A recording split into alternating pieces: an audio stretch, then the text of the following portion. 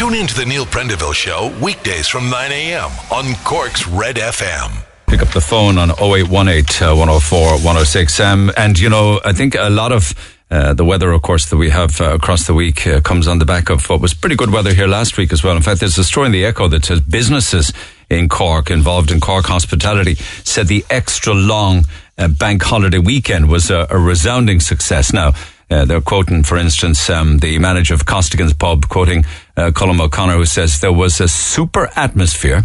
In 30 years, I've never had a weekend start on a Wednesday, and I enjoyed every single second of it. People were in great form and were up for the crack and banter, and there was a lot of tourists around." So that long bank holiday weekend really worked. Now, what impact that will have on COVID numbers? I know, here we are again, talking about COVID numbers, unfortunately. It's not anything they want to do, but they certainly have given us numbers since St. Patrick's Day. And when you cum them all together since St. Patrick's Day, we're looking at nearly 64,000 cases. 1,300 now in hospital with COVID. With COVID is the word there for hospital. They weren't in hospital because of COVID. Not all of them anyway. Many were in hospital with other issues and, of course, tested positive for COVID. But, you know, the ICU numbers at 49 and intensive care units is still low.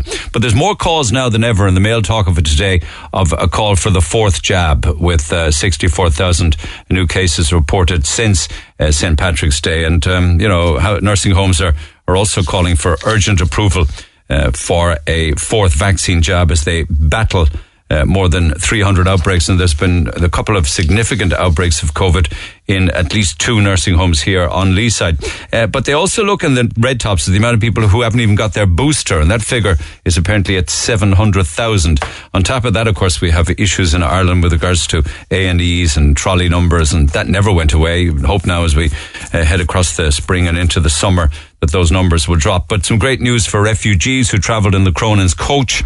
They arrived outside the Kingsley Hotel. In fairness to the Kingsley, they're not looking for any attention or any credit or anything, but they are homing the Ukrainians for a number of days until they settle down at the Kingsley, and that's lovely. But emotional scenes yesterday as the coach bus arrived outside the Kingsley, and 33 Ukrainian refugees fleeing the Russian invasion arrived in Cork after their 4-day journey. So more on that in a few minutes' time, because Paul Byrne was there for Virgin Media News. In other news stories, apparently the amount of holiday lets now that are available, say I guess on the likes of Dundee and Airbnb and stuff like that, for the first time ever, short-term holiday properties outnumber long-term rental options for private rental tenants in Cork and indeed across the country. It seems that more, and you know, if somebody owns their own property, there's not much manners you can put on them as to how they rent them out, I suppose. But landlords are leasing out properties that would be very appropriate for long-term rental, but they're renting them instead for short-term stays for holidaymakers. And it's said that they can make far greater gains and far more profit doing it that way, shorter lets rather, because imagine you give something to somebody long-term, you have to give it to them at a much reduced rate. But what's going to happen now with regards to our food supply as issues from Eastern Europe continue to worry us? Well, apparently there's 12 million euro being set aside for farmers, apparently. I'm not so sure how much it works out per farmer, but when you divide it down, they get a sizable chunk of cash, apparently, just to start growing vegetables again. I don't know if fishermen are being, included in that, but certainly the farmers are. And there's a package going to Cabinet today to encourage farmers to grow more crops. We kind of missed the boat on that when we forced them to stop in the first place, didn't we? And then some interesting colour-related stories, like this slimming jab that I was telling you about yesterday. It is a new injection called Wegovy, and it was approved yesterday across Europe, including Ireland, for obese people. Now, you have to have a fairly high BMI, body mass weight index, and you have to be obese.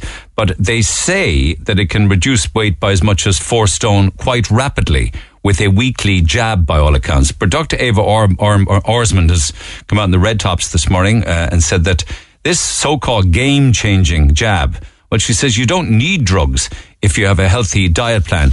But I suppose to some extent for people who haven't for many years had a healthy diet plan and have tried and tried and tried, and for whatever reasons, and a lot of the time it's a cocktail of reasons, can't lose the weight. I guess for them it could be deemed as a game changer, don't you think? But it's it's the easier of two options. I mean, diet plans are tough. It's hard to change a regime that you've had all your life with regards to eating habits. But if you do it all, it's amazing to see the results so quickly. But undoubtedly, this will be a big ticket item, this new drug, without a doubt, because people will reach for it, because, of course, the easier solution, I suppose, is the way to go a lot of the time. But we're also seeing stories coming in from Wales where they now have joined the League of countries that have banned smacking. And when they say smacking, we're talking about smacking a child, hitting a child, slapping a child, shaking a child. Of course, that's illegal. All of that's been illegal in Ireland for the last 7 years. Mind you, the Star this morning says that in a study 2 years ago at UCC, they found Ireland still had a relatively high acceptance of corporal punishment compared to other European countries. I don't know how they mean by that. Is it like that if you see it, you'd call it out, or you'd tell somebody to stop or don't do that to your child? I don't know that I see a whole lot of people slapping children in public anymore. In fact, it's something that I see when I'm on the continent a lot more, where you see a child getting a slap or being pulled along or whatever the case may be when you're on halls. But it's an interesting one, because I know we did this on air in the past as to whether there is ever a reason, an acceptable reason to slap a child. And then there's the story of a 37-ton headstone. You got to love the Traveller headstones, don't you? Because some of them can be absolutely ginormous. And there has been time, on Lee said, when they've breached planning laws because of the height and the scale of them. I remember dealing with this on the air back in the day with regards to some of them that had to be taken down. They were too big. But this thing is just ginormous. It's the giantest headstone at an English grave. It's an Irish-born traveller.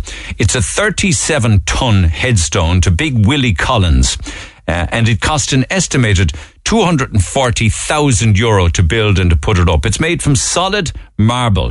It's got Irish flags adorning it. Proud to be Irish, Big Willie Collins. Apparently, he was a boxer by all accounts, born in Ireland but moved to Sheffield in the 1980s. The Traveller King Willie.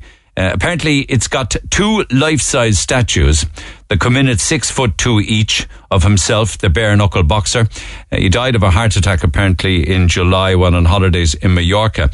But it has, I believe that it also has solar power because it has a jukebox. So it's got a solar-powered jukebox. I wonder whether or not it'll be allowed to keep it there, or whether there'll be a planning. I think that's the reason it's in the papers. Actually, you've been told that you got to either take it down or we'll tear it down. Pity they didn't stop them before they put it up in the first place. And if you travel overseas in your halls this summer and you're going out of Shannon, good news for you. And all this messing with regards to the amount of liquid that you can take and the little plastic bag that you have for all your doodads and your knickknacks, apparently that's all going to go in Shannon. I don't know whether it's going to be like on the other side, but in Shannon, they have invested apparently €2.5 million in new screening technology. That means you can bypass the 100ml liquid rule in cabbage bags. Did I just say cabbage bags? I did, didn't I? Cabin bags, I should say. Anyway. Oh man, maybe it'll catch on. We'll have the same in Cork and Dublin and everywhere else. And the papers also then today talk about Ireland's Euro 2028 bid kick-off.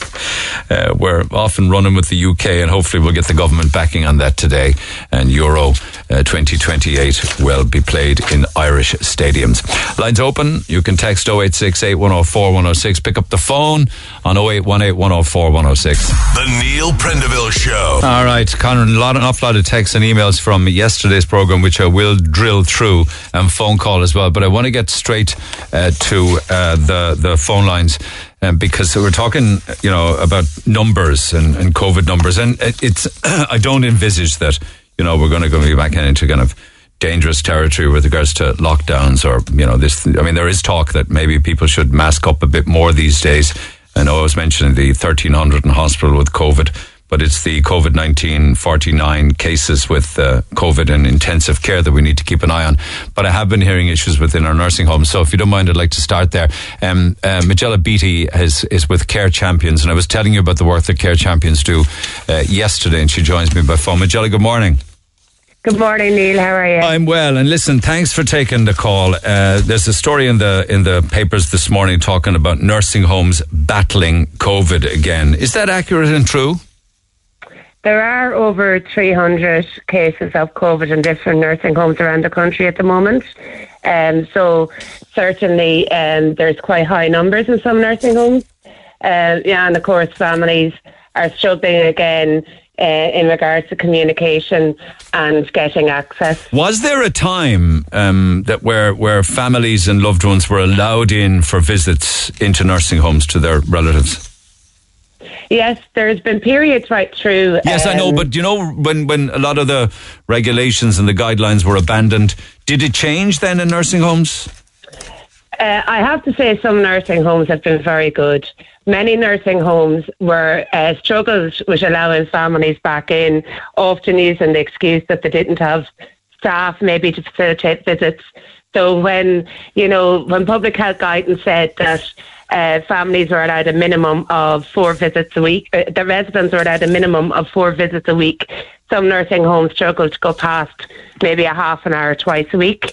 And of course that was hugely stressful, particularly where there'd be maybe 5 or 6 children in a family where they weren't getting to have visits, or visits were only allowed between times where maybe family members are working, maybe between 12 and 3 or something like that, that was not actually practical for family members. Okay, and were there limits then, and are there limits on, say, the amount of family members that could go in to visit a loved one at any one time?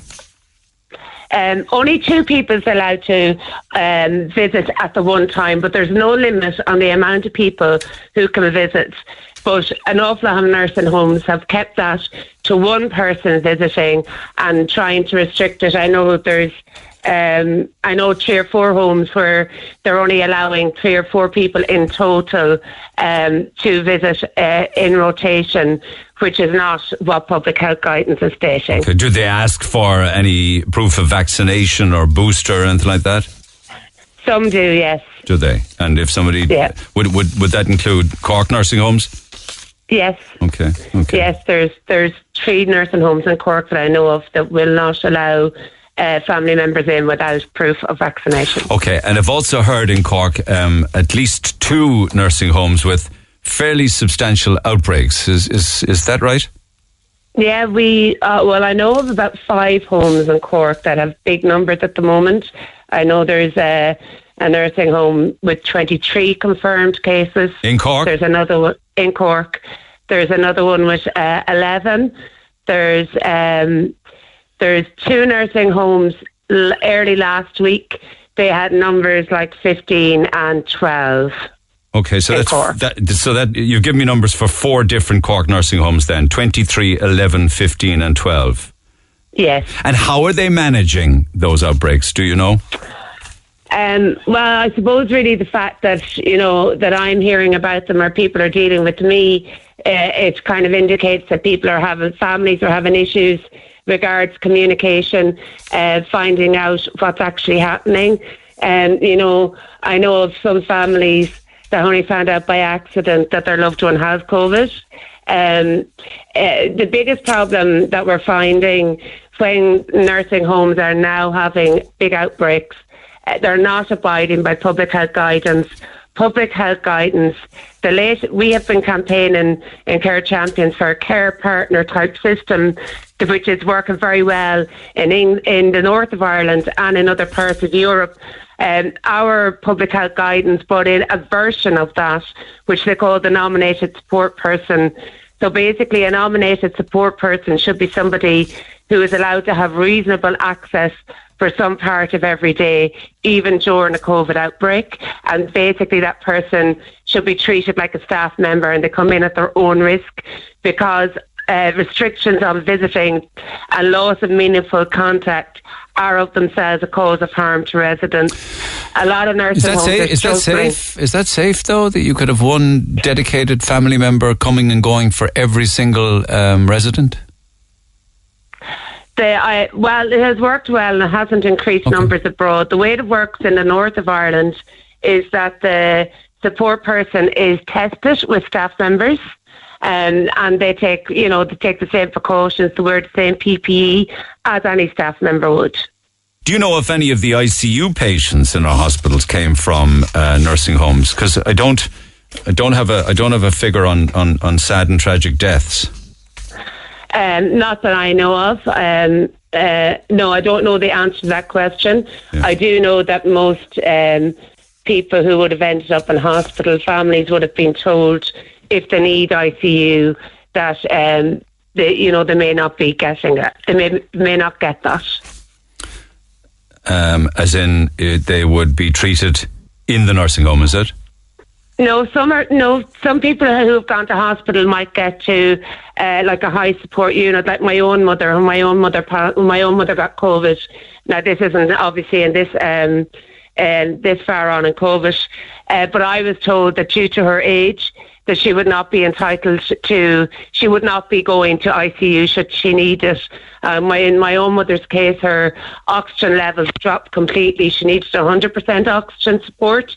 So they put her into like a heated room that was full of oxygen, which is a step below ICU, and that was all she was going to get. So I got that phone call to say, look, it could go either way with your mother right now. We have made the decision that she's not a suitable person to go to ICU. What criteria did they base that on? Her age? Age. My mother was only 71. So was there a particular age that they used to deny ICU admission?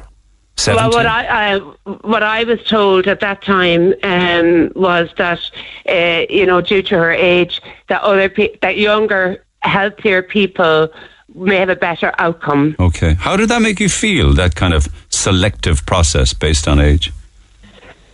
Awful, certainly I think what COVID has shown us is that we are a very ageist society, and you could see that right across the country when we talk about COVID and we talk about what's happened in our nursing homes. We are extremely ageist. Age should never come into people getting medical treatment or not. If people, I can totally understand if somebody's health is so poor that by giving them ventilation that you're going to do more, you may potentially do more harm than good. I can understand that conversation in that scenario. In my mother's case, my mother had dementia and she had mobility issues, but my mother had an awful lot of living to do and a lot of giving to do. So certainly I don't think that somebody should be restricted. So do you live with the thought in your head then that if perhaps she had got full ICU treatment that she may not have passed away? My mother is kind of a strange one, and I do think this is where COVID numbers are not potentially accurate. My mother miraculously cleared COVID at the time, but died 16 weeks after, and COVID done so much damage to her. So for me, and I suppose maybe it's a way for me to be able to accept what happened to my mother, I'm a kind of at a place in my head, like she was so strong that she got on as well as she did. Would ICU have saved her? I don't know, because she did clear it, but COVID itself just done such extensive damage to her body, but we were very, very lucky that she did clear it, but at least we got to be with her. We're not going back to window visits again, are we, Micheál? Some nursing homes never stopped window visits, and I really wish the families would maybe, follow through on what the guidance is. Some nursing homes where there's been COVID outbreaks, maybe even if it's only one person or a staff member tests positive, that we're locking people down and going back to isolating people in their rooms. And, window visits, certainly when there's a big outbreak, I don't believe that, window visits are acceptable, or pod visits, once there is a nominated support person going in. Yeah, your proposal that you mentioned earlier. But at this, where we're at now, you say an awful lot of the majority of nursing homes are not letting people in to visit loved ones, whether they have COVID or not. The residents that have COVID are not allowed visits and are isolating in their own room, are they? Alone. And also those who are close contact are isolating in their rooms. Now, we have heard concerns, from families that they would have witnessed maybe wandering residents, where they have concerns about residents who may have dementia or whatever, who are wandering into their loved one's room. These are the calls you're getting from families. these types of calls. Yeah. So basically our families are telling us they have concerns that they can see, maybe a floor where it's meant to be people who just have COVID, and you can see people wandering from one area to the home to the other. So therefore that's going to cause the spread of infection. There's huge concern there because, as we've seen in the last 2 years, when people are isolated to their rooms, they're not getting the essential services that they need. They're not getting physiotherapy, OT, and they're declining cognitively and physically. And 2 years into the pandemic, we should have a better process in place. We should be able to live with it. If we're trying to live within the community, the people in nursing homes are equal citizens and should not be restricted to that extent. And when you're... Some nursing... Yeah, go ahead, sorry. Yeah, some nursing homes, if they're still working on a 28-day roll around, which is really wrong. So if residents are isolated for 28 days and on day 26 somebody else in the home tests positive, the 28 days start again. Are they short of staff, do you think? Hugely. There's a massive care crisis right across all sectors, from home care to nursing homes, struggling to get staff, and that is often used by staff. Yes, we had a figure yesterday, a staff crisis leaving 5,000 elderly without carers, and those figures of 5,000 are probably elderly in their own home.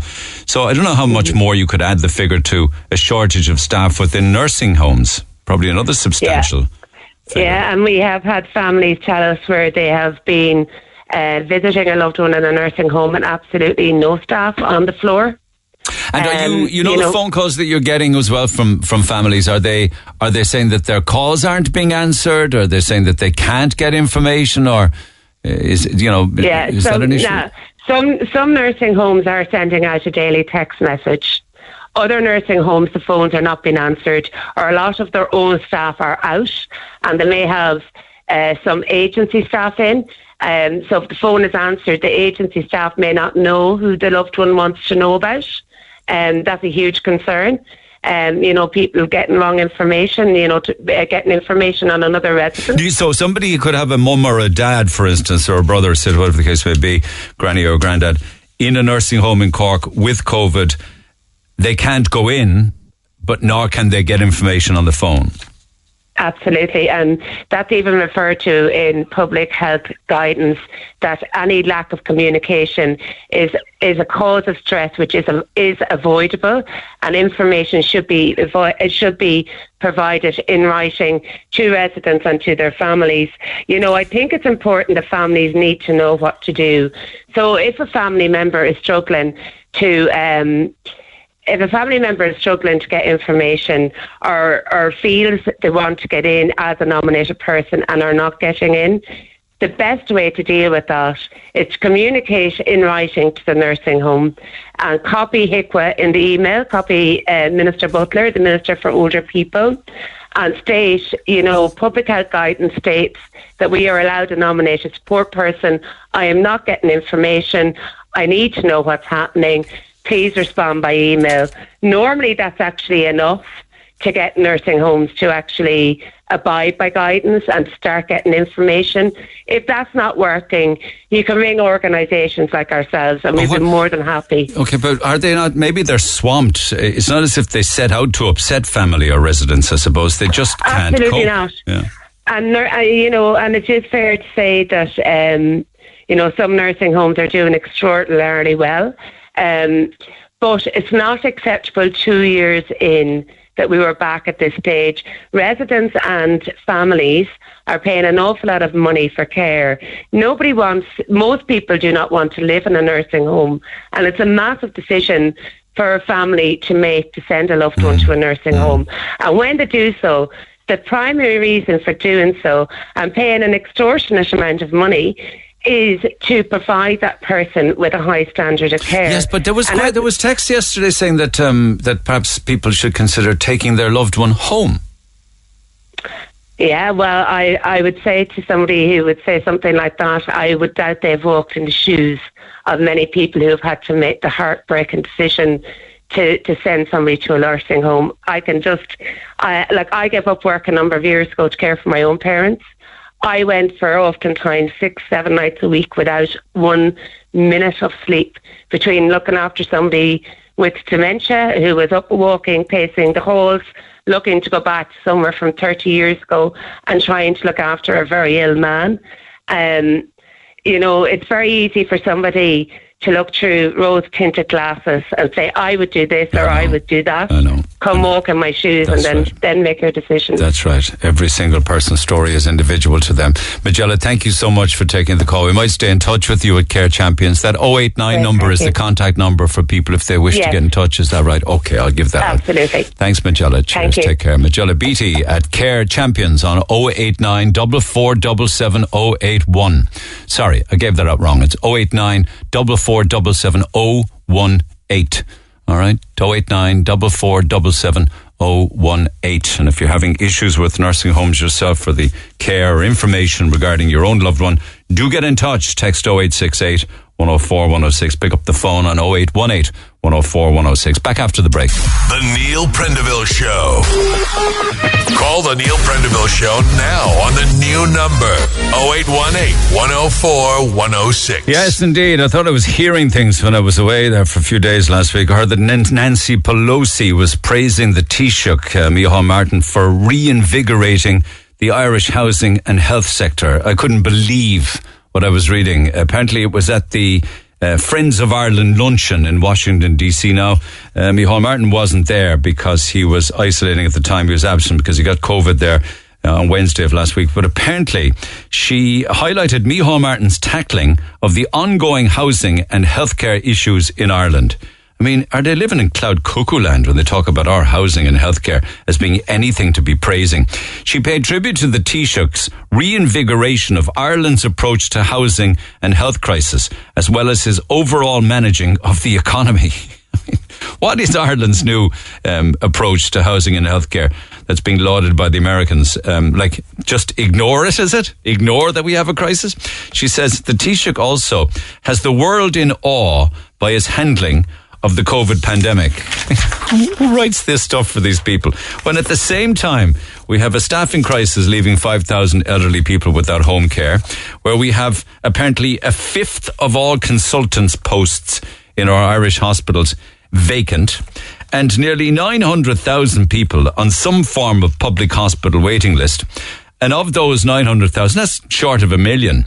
Nearly 100,000 of them are children. So when you cum them all together, nearly 20% of the Irish population are on a public hospital waiting list. I mean, have they lost their tiny minds? Anyway, text 0868 104 106. I mentioned there earlier on this morning in the papers that the Cronin's coach has arrived back. It arrived back to the Kingsley Hotel yesterday. 33 Ukrainian refugees fleeing the Russian invasion and war there arrived in Cork after a long journey, a 4-day journey. Paul Byrne for Virgin Media News was there yesterday. This is his TV report, but it still works well for audio.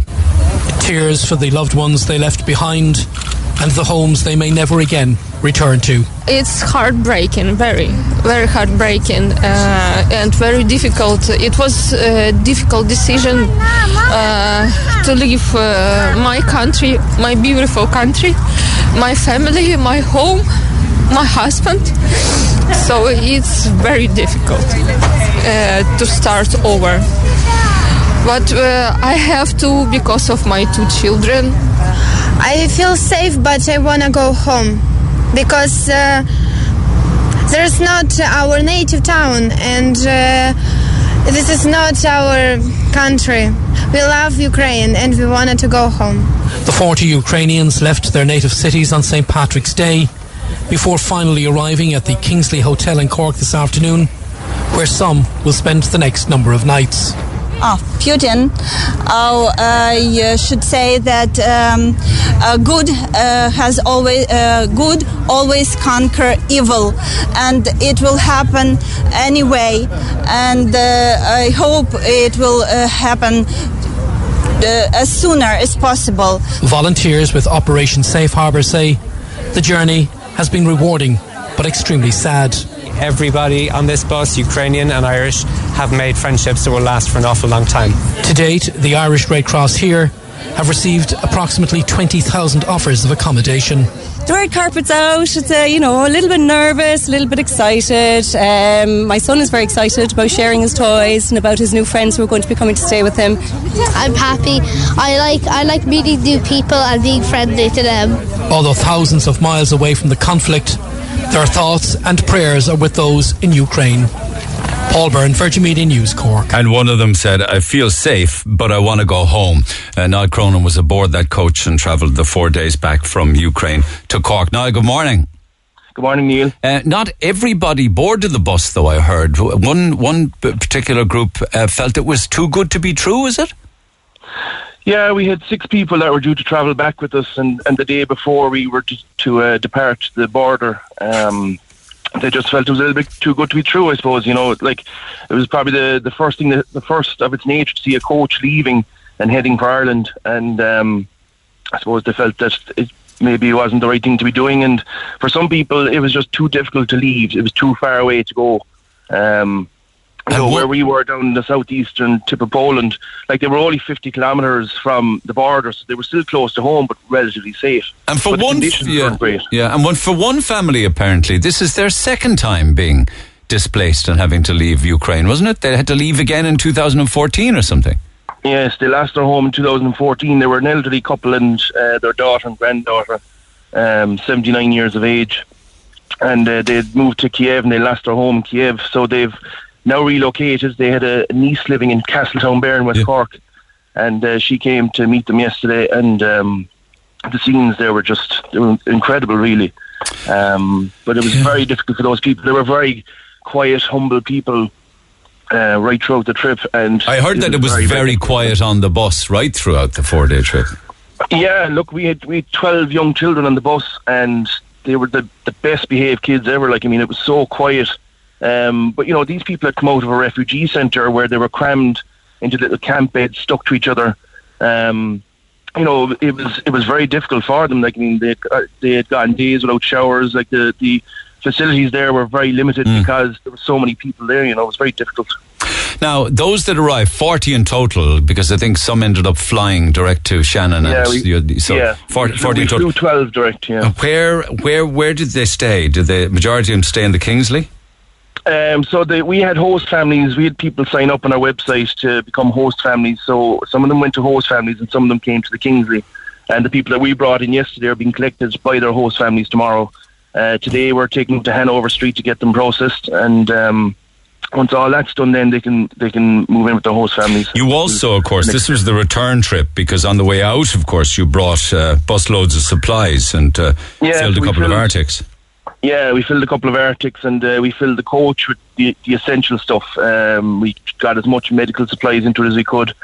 Kids' clothing, sleeping bags, batteries, torches, that kind of stuff. We got a good chunk of that into the coach, and anything else then that didn't fit, we got into 2 full Arctic loads. And it was, going down through Europe, the volume of stuff that's coming from all European countries heading down there it's staggering, really is. Is that are you going to go again, or is that enough, do you think? Well, look, there's a lot. We've raised a lot of money, and we've had pledges of a lot of accommodation, so we're certainly able to help a lot more people, and that will be the plan going forward. Sending a bus down it was a great thing to do. We brought 8 down and we brought people back, but it's a long journey. And it's a long journey for young kids, some people felt that they couldn't make the bus journey, and that's why we flew them. But it's a long time in the road. We were nearly 36 hours from the time we left the border to the time we got in the ferry. And, the people were great. I suppose they were in a peaceful environment, safe. They were able to sleep. But it's a long trip for them that way. But we certainly will be flying in more people. And, we've had so many pledges of accommodation that we feel we can help more people. Wonderful gesture. Well done. Congratulations on getting back safely and bringing those people to safety as well. Thanks for taking the call, Niall. Appreciate it. I did notice also online, people were sending me some screenshot of one of them in front of me here called Donation Appeal for Ukraine. Please donate unwanted clothes, all household textiles, bed linen, towels, curtains, underwear, paired shoes, bric-a-brac toys, jewellery, cosmetics, hand watches, computers, mobile phones. And that's all very laudable as long as you know that it's legit. And the problem with a lot of these, they say, please leave your bag out on such and such a day. Please put this sticker on it, which says it's a donation, it's an appeal for everything I just mentioned for Ukraine. But you need to be absolutely sure that it is legit and that it's not being used as a scam, as a way of collecting stuff, claiming to be for Ukraine, where it's actually sold overseas then for profit. So be very careful of that. Like one that I was sent says, email, text or Facebook us and we will return to collect from you. But there is no email, there is no Facebook link, there is no text, there is no mobile phone number. And more importantly, I don't know whether it's legal to do this if you haven't got some kind of a serial number or some kind of clearance. Maybe it isn't, maybe you don't need it. But usually for things like this, you would see some sort of a permit number. So none of that exists on the one that I see. So I'd be very, very careful about that because you just don't know. My feeling looking at this one is that it's not legit, on the basis that you Google the details on it, and I can't find anything to stack it up as being a legitimate appeal for Ukraine. So just bear that in mind. The Neil Prendeville Show on Twitter @NeilRedFM. With regards to the outpouring of generosity from Irish families and indeed Cork people, I asked Claire here at the radio station to check Paul Byrne's Facebook to see the comments following his report yesterday of the arrival of 40 Ukrainians to the Kingsley Hotel. And I think it's fair to say it's kind of like 50-50, but those that are against it are quite vociferous. Are you for real? We can't even mind our own. More of it now again. Sure, go on, house them. I'm sick of this dope country. Are people for real? Nothing against Ukrainians, but why didn't they go down to Patrick Street or Bishop Lucy Park and get all of our homeless housed first? They wouldn't take our own homeless people like that and give them free rooms, yet they wouldn't think twice about doing it for other people. It's horrendous what's happening in the Ukraine and the people living there, and like every other country taking in people. I don't have any issue with that. Yes, fair play to the Kingsley and the coaches for bringing the innocent people to safety. But let's show our hands here. If the Irish government had put that amount of energy into housing the homeless in Ireland prior to the Russians invading the Ukraine, we wouldn't have the percentage of homeless people in Ireland we do now. The moral of the story is the Irish government want to get their priorities right first. Country's a joke, nothing about our own that need it, but no, we'll always look after others. There are people in this country who have paid into the tax pot for 40 years and now being told that they have to pay for their chemo and are being refused medical cards. And now you have people coming from the Ukraine being given out free medical cards on entry into Ireland and welfare payments immediately and anything else they require, including a mobile phone. If we can give people from thousands of miles away all of these things, why can't we give it to our own people? Morning. I can't imagine having to leave your life and home and go to a country where you know no one and have no idea when you can return home. Well done to all concerned. Well done to the Kingsley. A lot of people saying well done to the Kingsley. Charity begins at home. Why haven't the three parties in government helped our own? And then more thanking Cronin's coaches for a superb job. Have they any room for a few homeless families on the streets of Cork for the past few months? I wonder. And others then saying, God love them, it must be strange, new surroundings, well done to all. Finally, I can't even think what these people must have been through, but welcome. I hope that all will be okay. That's just a selection. You can get involved. Text 0868 104 106. Just back to these leaflet drops, these sticker drops. Mary, good morning. Good morning, Dave. How are you? Okay, did you get one of them? I just opened the door there to the postman and it was on the mat and I picked it up. And of course it caught my eye because I had a big Ukraine stamp on front of it. And basically what the sticker is, donation appeal for Ukraine. Please donate unwanted clothes, all household textiles, bed linen, towels, curtains, underwear, paired shoes. And then below that it says, please also include unwanted bric-a-brac, toys, jewellery, cosmetics, hand watches, computers, mobile phones. Yeah, same as what I have. Everything collected will be sold by second-hand shops in the Ukraine, and money earned will be used to support children who have become orphaned in the Ukraine due to the war for freedom. Do you believe it? No. Why not? Absolutely not. Because, basic essentials, yes, but I mean, what do they, Ukrainians, want with cosmetics, hand watches, mobile phones and computers, but even computers, it's a bit out of their range in the sense that, what's going on with the basic essentials. But then somebody's always making somebody off somebody else's back. I mean, if these people they are in dire straits, why are second-hand shops looking to collect these items to sell them? Yeah, I can't imagine that there's a whole lot of second-hand shops even open in areas that are being bombed by the Russians, but that's for another story. It says text, email or Facebook us and we'll return to collect for you if we miss you. If you have nothing to give this time, please feel free to text, email or Facebook us when you have something to give. But I can't find anywhere to contact them. Well, I didn't check, but I mean, there's no registered charity number on the sticker, which there normally is. So I honestly believe that somebody just went off, printed these on, on the devastation that's going on outside, obviously for their own gain and their own purposes. Yeah.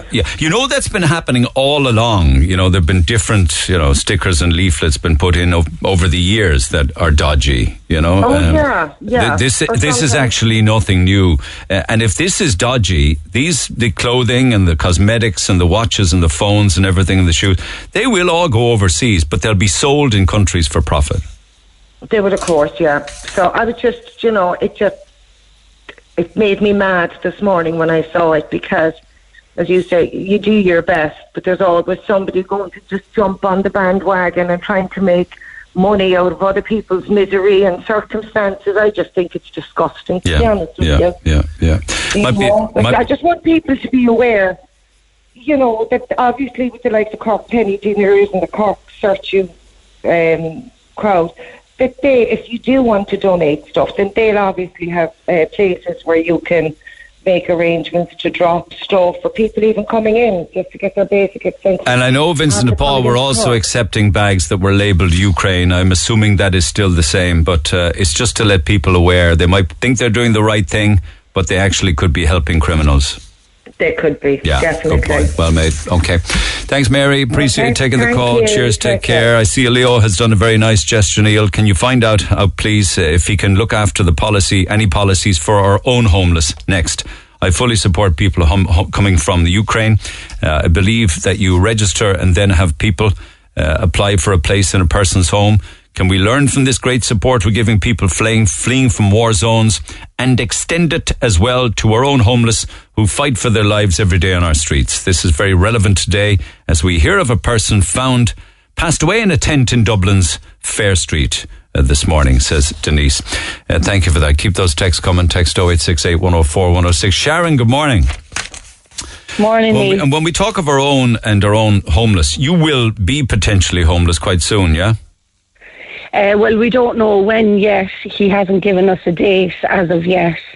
But he wants us out soon as we can. Okay, so you're living in a rented house in Mayfield since 2010. So it's been home for 12 years. It's a long time. Yeah, my youngest he's 13 now, so he's lived practically his whole life here. Okay, and you've broken the news to him, have you? Oh, we have, yeah. Yeah, we did a while back. We did last year. And he's fine. He takes things in his stride, so we're kind of lucky. Because you have to make the hard decisions. He's a young fella. He's only, 12, is it? You have 3 kids, isn't it? He's 13. Yeah, I have 2 adult children, and I have Sean, the youngest. He's on the autism spectrum as well. Okay. And and your landlord is selling the property, is it? He is, yeah. He says he is. Yeah. So you're not 100% sure whether that is true or not? Yeah. Okay. No, because there's no for sale sign up outside or anything, so we're just not sure. Okay. And have you applied, because I saw in your email, I estimate we've applied for 100 houses. In what kind of time? In what kind of time frame in the last year? Since June last year. Okay. And do you get how many responses? How many viewings? Now, you get response from most that you apply for. They'd respond and send you an email looking for information, or some of them send you an email with a video and you can have a look at the house in the video. But we got 1 viewing since June. 1, and that was a couple of weeks ago, about 3 weeks ago. Where was that, incidentally? Out in Rochestown. Well, like a 3-bed, 4-bed, what was it? It was a 5, actually. 5-bed. And do you mind me asking the rent on a 5-bed in Rochestown? That one was a 1730 or in around that. Okay. And, when you were sent an email, do they ask questions? Some do, like the one we viewed. That was through Sherry Fitzgerald, and they just offered a viewing, and then they ask you for information after you've had the viewing, and then you express interest after the viewing, and then they look for documentation and stuff. But Rose Properties, they send you questions straight away when you apply. They send you an email back with a video of the house, and then they have a bunch of questions that you have to email back and answer. What kind of questions are they? How many people would be living in the property? Do you have pets? Do you work? If you don't work, how will you pay the rent? Was your work affected by COVID during the lockdowns and stuff? And just where we're living now and how long we've been at our current address. They're trying to determine if it's secure employment. Probably not. Many places aren't keen on pets, I guess, yeah? They'd sooner take a family. I wouldn't say so. Yeah, they'd sooner take a family without a dog or a cat or whatever the case may be than, someone with a dog or a cat. So, yeah, if you answered that you have a pet, you're probably off. You're straight off the list straight away, I would think, yeah? I think so, and I think if you're not working as well, I think if you say that, you're probably off the list straight away. If you're HAP, is it? Yeah, sorry? If you're a HAP client? No, well, maybe, I don't know, but if you're not working, like if you're claiming for whatever reason, I think you'd be taken off straight away as well, especially with the rent being so high. They'd wonder how you'd manage it. Yeah. But that's a reasonable question to ask, though, I think so, I think so as well, yeah. You got to be able to afford to pay it if you're not getting a HAP payment. Hold on there, Sharon. I'll finish the conversation with you after 10. I hope you're okay with that. Back after 10. Hey, it's Dave. Join me weekdays from 4 for Dave Max Drive, where I'll help get you home or give you a little lift at home. Big hits, loads of fun features and traffic info. What more could you need? Join me weekdays from 4. Dave Max Drive. 104 to 106 Red FM. This is the Neil Prendeville Show. In fact, I was reading in the Red Tops this morning that we're set to be hotter than Barcelona, or as they say over there, Barcelona this week. Met Heron saying temperatures might even hit 18 degrees. Away from coasts, I suppose. And this unseasonably warm spring weather is expected to last into next week, fingers crossed, as high pressure hits the country. Temperatures are expected to reach, they're saying, Thursday, 17 or 18 degrees in places. So please include us in that. Text 0868 104 106 for whatever may be on your mind. I'm chatting with Sharon O'Neill, who I believe is 12 years on the housing list. Sharon, is that right? Yeah. 12 years. And just before 10, we were talking about, you estimated you applied for 100 houses and had one viewing. You didn't get it. You wouldn't be chatting with me if you did. How are you coping with stress and anxiety and worry? Well, I'm okay. I can kind of handle stuff like that. I'm built well. But my husband doesn't handle stress very well. And he's a type 1 diabetic as well, so it's a little bit harder on him. Yeah, and a working family. You were telling me my husband works full-time. He's a tradesman, floor fitter and a sander. You work part-time. You're in the family and you work part-time in a shop and a deli.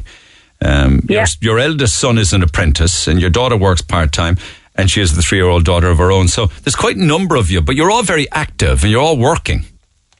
Yeah, there's 4 adults in the house and 4 adults work. And you have your month's deposit and a month's rent ready. Yeah, we do. Yeah. No HAP or housing assistance, nothing. No, we can go cash. We have a limit to what we can go to, but we can go to a good limit, like, yeah. How do you feel though that that potentially when is the notice up? We don't have, he didn't give us notice yet. He's just told us that as soon as we can get somewhere, that we need to go. Oh, right. Okay.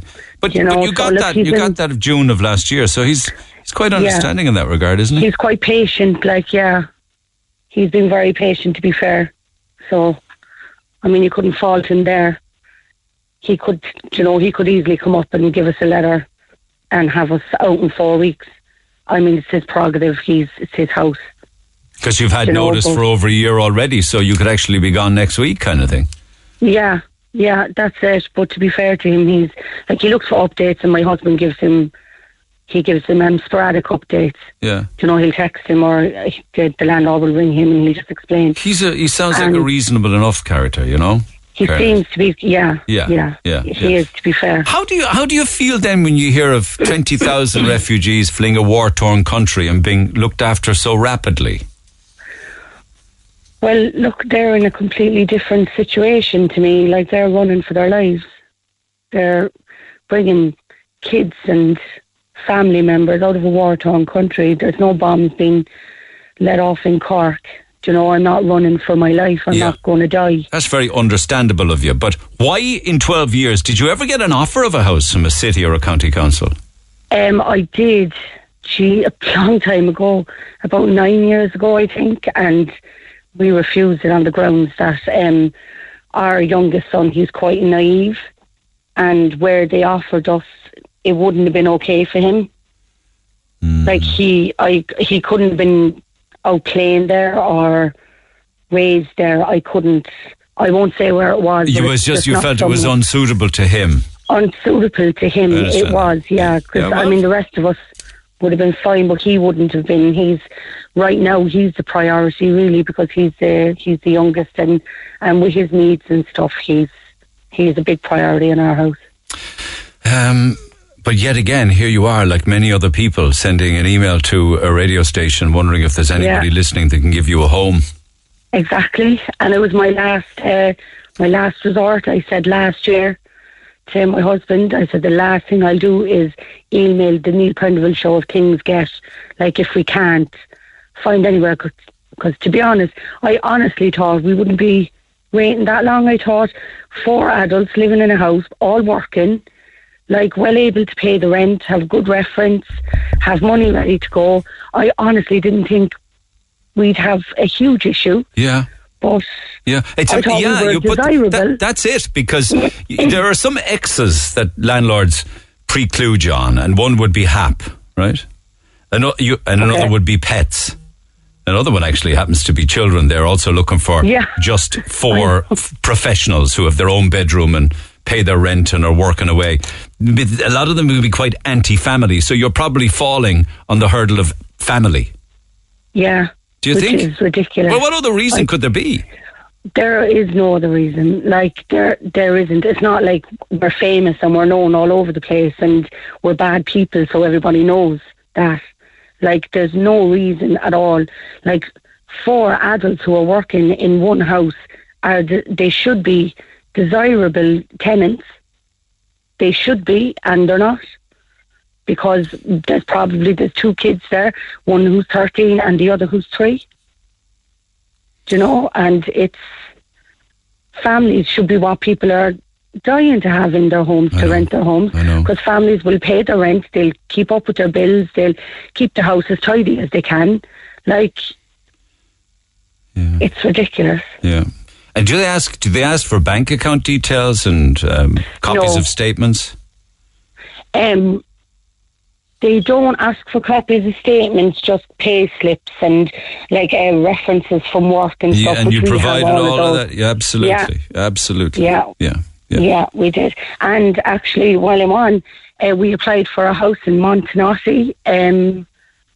Sunday evening it went up on Daft, and it's not far from where we are, so we applied for it. It was $1,400 a month for 3 bedrooms, and we were like, look, we'll squash in there, it'll be fine. Yeah. And we got a message off Daft Monday morning, an email, saying that they were investigating the landlord of the house to see if the house was real and if the person who was renting it was not a scammer and stuff. So about an hour after that email, I got another email saying that Daft had investigated and all was good and that we could go ahead with trying to rent the house. So yesterday afternoon when I was at work, I got an email from the landlady of the house. Her name is Marie. Yeah. She emailed me pictures of the house, details of the house, told me about how she came to own the house.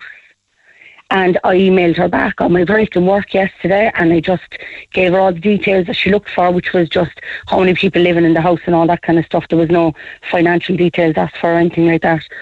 But this morning I got up and I had an email at 5 to 7 from Marie, and she said I didn't need to view the house because I'd asked her in the email yesterday to meet up for a viewing, that me and my husband would like to have a look. And she said, I didn't need to view the house. She said she was doing it through Airbnb, and that altogether deposit, first month's rent and a fee was €2,823, and that if I was interested, she could send me the keys, and she'll send me a link.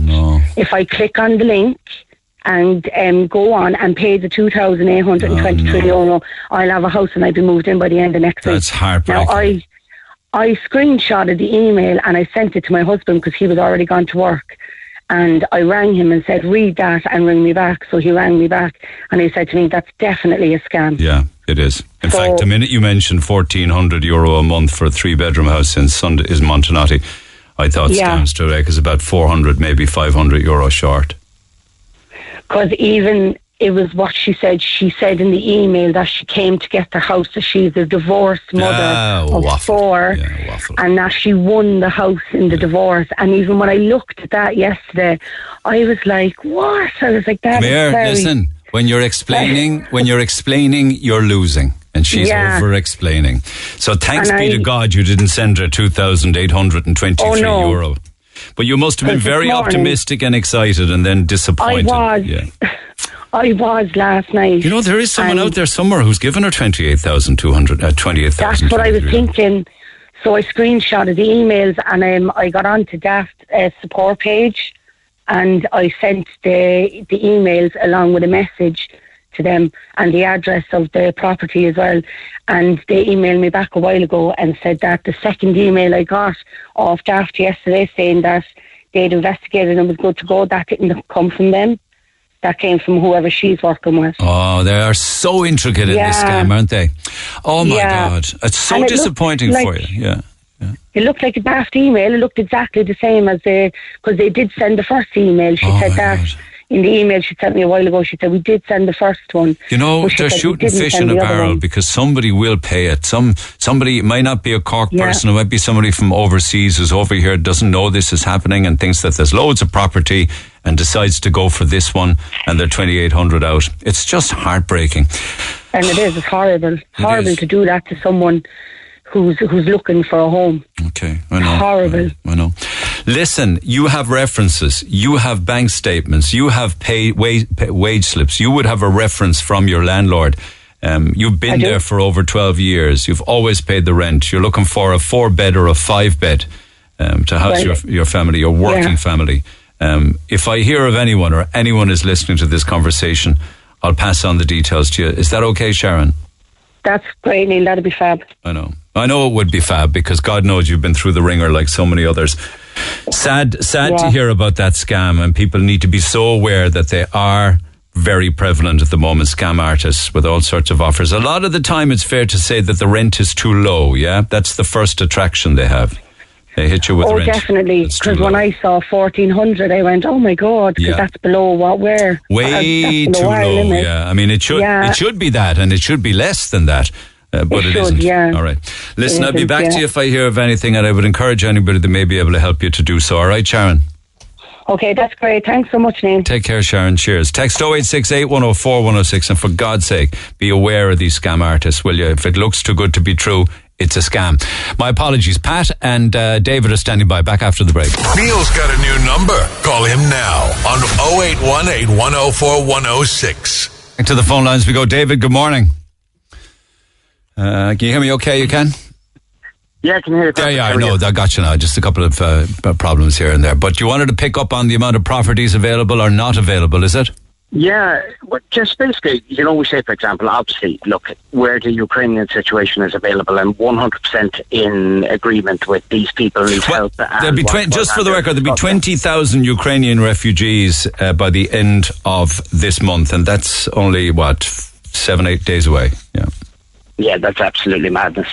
But I mean, all these people, I do totally agree, yes, they need our help, and as much help, and they were seen on the Tuberty show that Irish people are willing to help them. But the point that I have making about it is all of a sudden 4,000 empty houses have become available for them to rent. Where'd you get that number from? It's all over the news last night, all over TV. As in rental properties available? Empty available properties, not for rent, just being given to them. And who's going to pick up the tab?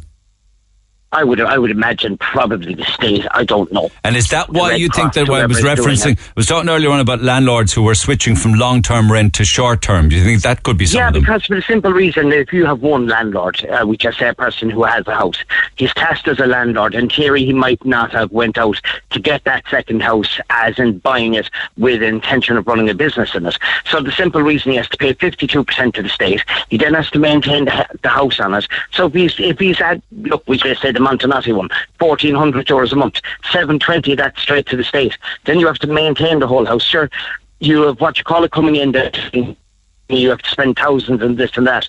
So what they're doing is they're putting one-time landlords totally out of the game, where they could bring them back into it, maybe charge them something like 10% tax or something, and open up thousands of homes in this country. Because, I mean, how many times in your show, Neil, have you come on every morning, not every morning, but a lot of mornings, about Claire, about Mary, about Peter, about John, about Paul, and they're looking for help on trying to find a suitable place to live. Well, I did see a report, it's not the one you're talking about, but I did see a report that's from maybe 6 or 7 weeks ago, where Simon were talking about the amount of vacant properties in Ireland. And it was an article that said 4,000 properties owned by councils are empty in the middle of a housing 4,000 of them are empty across the country. I'm sure but landlords that have come forward because they had to. I'm losing you again. Sorry, David. Yeah, go ahead. Okay, not happening. I might try and see if I can get a cleaner line on that. You wonders? No, I just lost you there. The 4,000 properties for refugees. Where did you see that? Because forgive me, I'm not aware of that. It was on the what you call it, News last night. It was on Claire Byrne's show. It was on different. It was on. Okay, so tell us a little bit about that. Well, basically, what happened is people had to register properties for people that are coming in from refugees from Romania. Yeah. They've had 20,000 offers in total. But they're people who would give a room. Yes, yeah, but it's broken down, Neil, into 4,000 empty homes, a certain amount of hotels, refugee centres, everything, and also hosts. That's right. So the figure adds up to. But I mean, where did these 4,000 houses suddenly come from when we've people all over this country crying, looking for houses all the time? Actually, you're spot on. I just see up to 4,000 of the 20,000 pledges relate to vacant accommodation. Yeah, are empty units. So what have they been used for up until now? That's what I'm saying, and they're giving them out free. Okay, so how many of those? You can free then what it is. But okay, how many of those 4,000 could be holiday homes? Well, it doesn't matter whether they're holiday homes, whether they're whatever homes they're. They're homes that people in Ireland could have been living in for a period of time, even if it was only 6 months getting them through. Take that girl you just spoke to. She sounded a lovely, lovely, decent girl. I mean, I was coming on about something else about that girl, but I think that she's got one slight problem in her application. What is that? She's got too much earnings going into the house.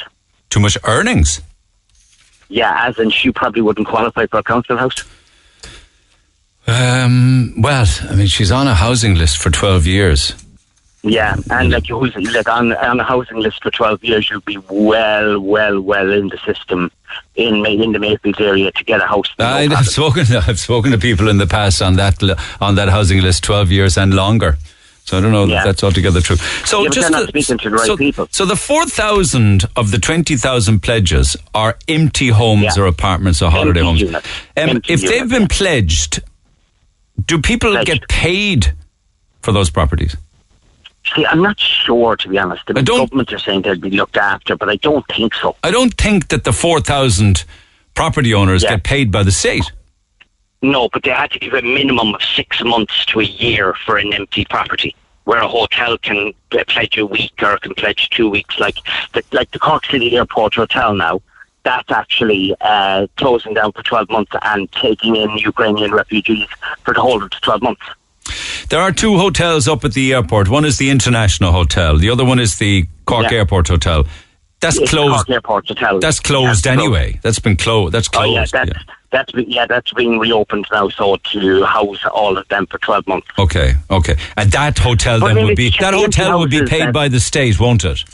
Yes, yeah, definitely. That would be paid by the state because that would be classed like a refugee centre. Right, okay. But it's just the empty properties get me that, like, if these TDs and everybody else that are around the city, whoever looks after housing, and came to this sort of thing that one house landlords should not be... Breaking up again, sorry. I'll try and get... One house landlords what? Okay, sorry about that. Covered another ground as we could. He says an awful lot of landlords, of course, wouldn't want to continue to be landlords because they got to pay... We all have to pay tax, but it would be a 52% tax bill, and then you got all sorts of different criteria that you have to meet and inspections and stuff like that. Who would want to be a landlord anymore? That's just for renting to public authority, though. Private landlords who rent to private people don't have to go through the same criteria. A lot of texts and emails, keep them coming. Text 0868 104 106. My 92-year-old mother is blind and not very mobile. She unfortunately had an accident when in the car with me, so I pulled into a loading bay to bring her into a toilet to clean her up. I popped her disability parking badge on the windscreen. I can tell you I was shocked to find I had a fine when we came back to my car. I have been fined by the council and I want to fight it, but I think it is ridiculous that they're making me go to court to fight it. Can't come on air as my mother is a long-time listener, would be ashamed of me speaking about such private matters with you, says Kieran. Well, thank you for the text all the same. I'm assuming you've been back to council and explained your situation with them, and they still said you have to pay the fine. That's why your next move is to go to court. I think that's very unfortunate. You think they could say, okay, we understand you, and believe you when you tell them what really happened with regards to your 92-year-old mother. It's a shame. It's a disgrace even that they haven't taken you at your word. I don't know how you'll get on in court. I hope a judge will see right from wrong in that one. Susan says, I was wondering if you could help me in locating a man who helped my parents on Saturday, March 12th. It was about 6:30. My parents got, in the evening, 6:30, my parents got off the 208 bus from Mayfield Shopping Centre. While crossing the road, my mother had a bad fall in the middle of the road. Weather was very bad that evening, and my dad needed help with my mum. A very kind man by the name of Anthony stopped and helped them both. He even dropped them home to Lagan Grove in Mayfield. He had his son and daughter in the car with him as well. I've asked around and can't seem to be able to locate him. So I hope you can read this and maybe he might be listening to you. I want to thank him and give him a token of our appreciation for being so caring and helping my parents. My mum and dad are private people, so don't give their names, but my number is here for you if you wish to pass it on. Thank you so much for that. The guy's name's Anthony, you tell me, Susan, so he may well be listening or somebody associated with him. So we're looking at Saturday, 12th of March, round about 6:30, the 208 bus stop at the Mayfield Shopping Centre. If that was you, then the family want to get in touch with you to give you a token of their appreciation for your kindness. Text 0868 104 106 and we'll make that happen. Back after the break. This is the Neil Prendeville Show. Tweet the show at Neil Red FM. Yeah, we had 104 to 106 Red FM. Patrick's Day Parade, of course, in the long weekend last week, and I'll come back to that in a few minutes' time. Somebody else actually was in Dublin over the St. Patrick's festivities. Happened for some reason best known to themselves to go down around Temple Bar.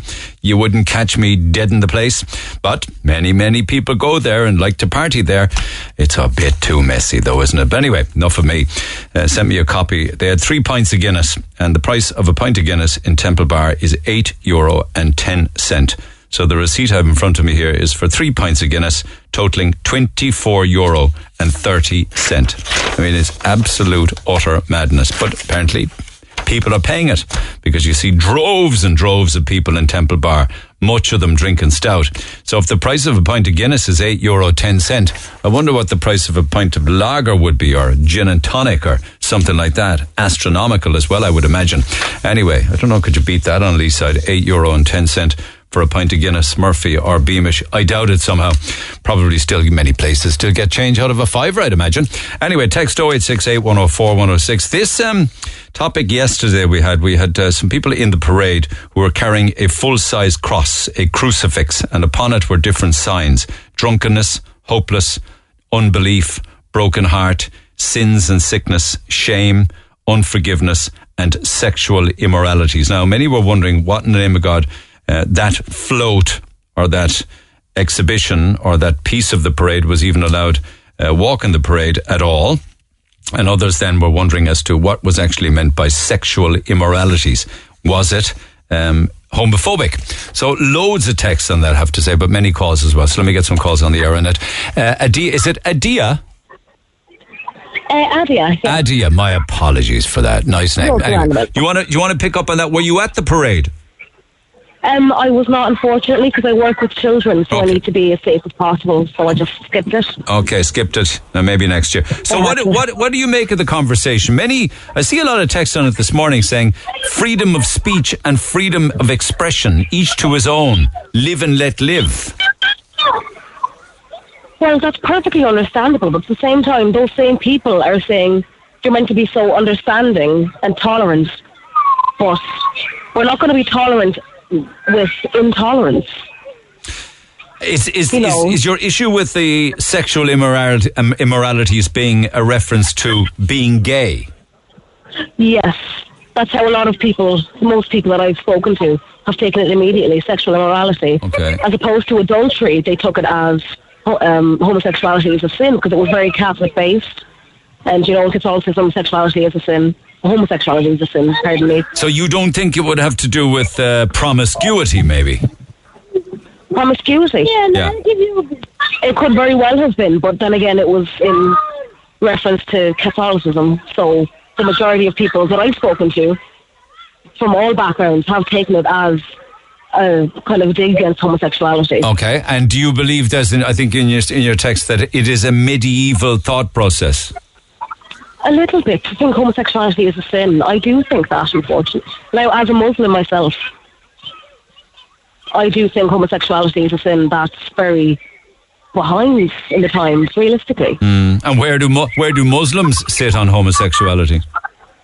Muslims, the very, very traditional ones, think it's the very, very traditional ones now. Maybe the older generations, they think it is a sin, really. Yeah. Are you saying that younger generations are changing their thought process, is it? Younger generations. I'm a non-binary Muslim, that's the thing. What?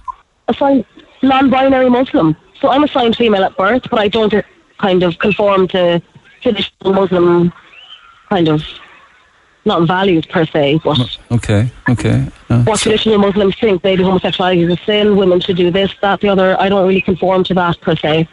So when you say, a lot of other young Muslims. When you say you're non-binary, talk to me about that. I don't conform to certain gender norms. I don't see myself as a male nor a female. Right. I just see myself as kind of myself, non-binary, neither male nor female, very fluid, gender fluid, almost. And apologize for the screams the kids are out. That's okay. No, I seem very interested in this topic part of the conversation, because I may well be coming back to it later in the week with regards to trans rights and what have you. But did you start to feel that quite young, or when did you begin to go through that process? When I was very, very young, I'd say, maybe around 7 or 8.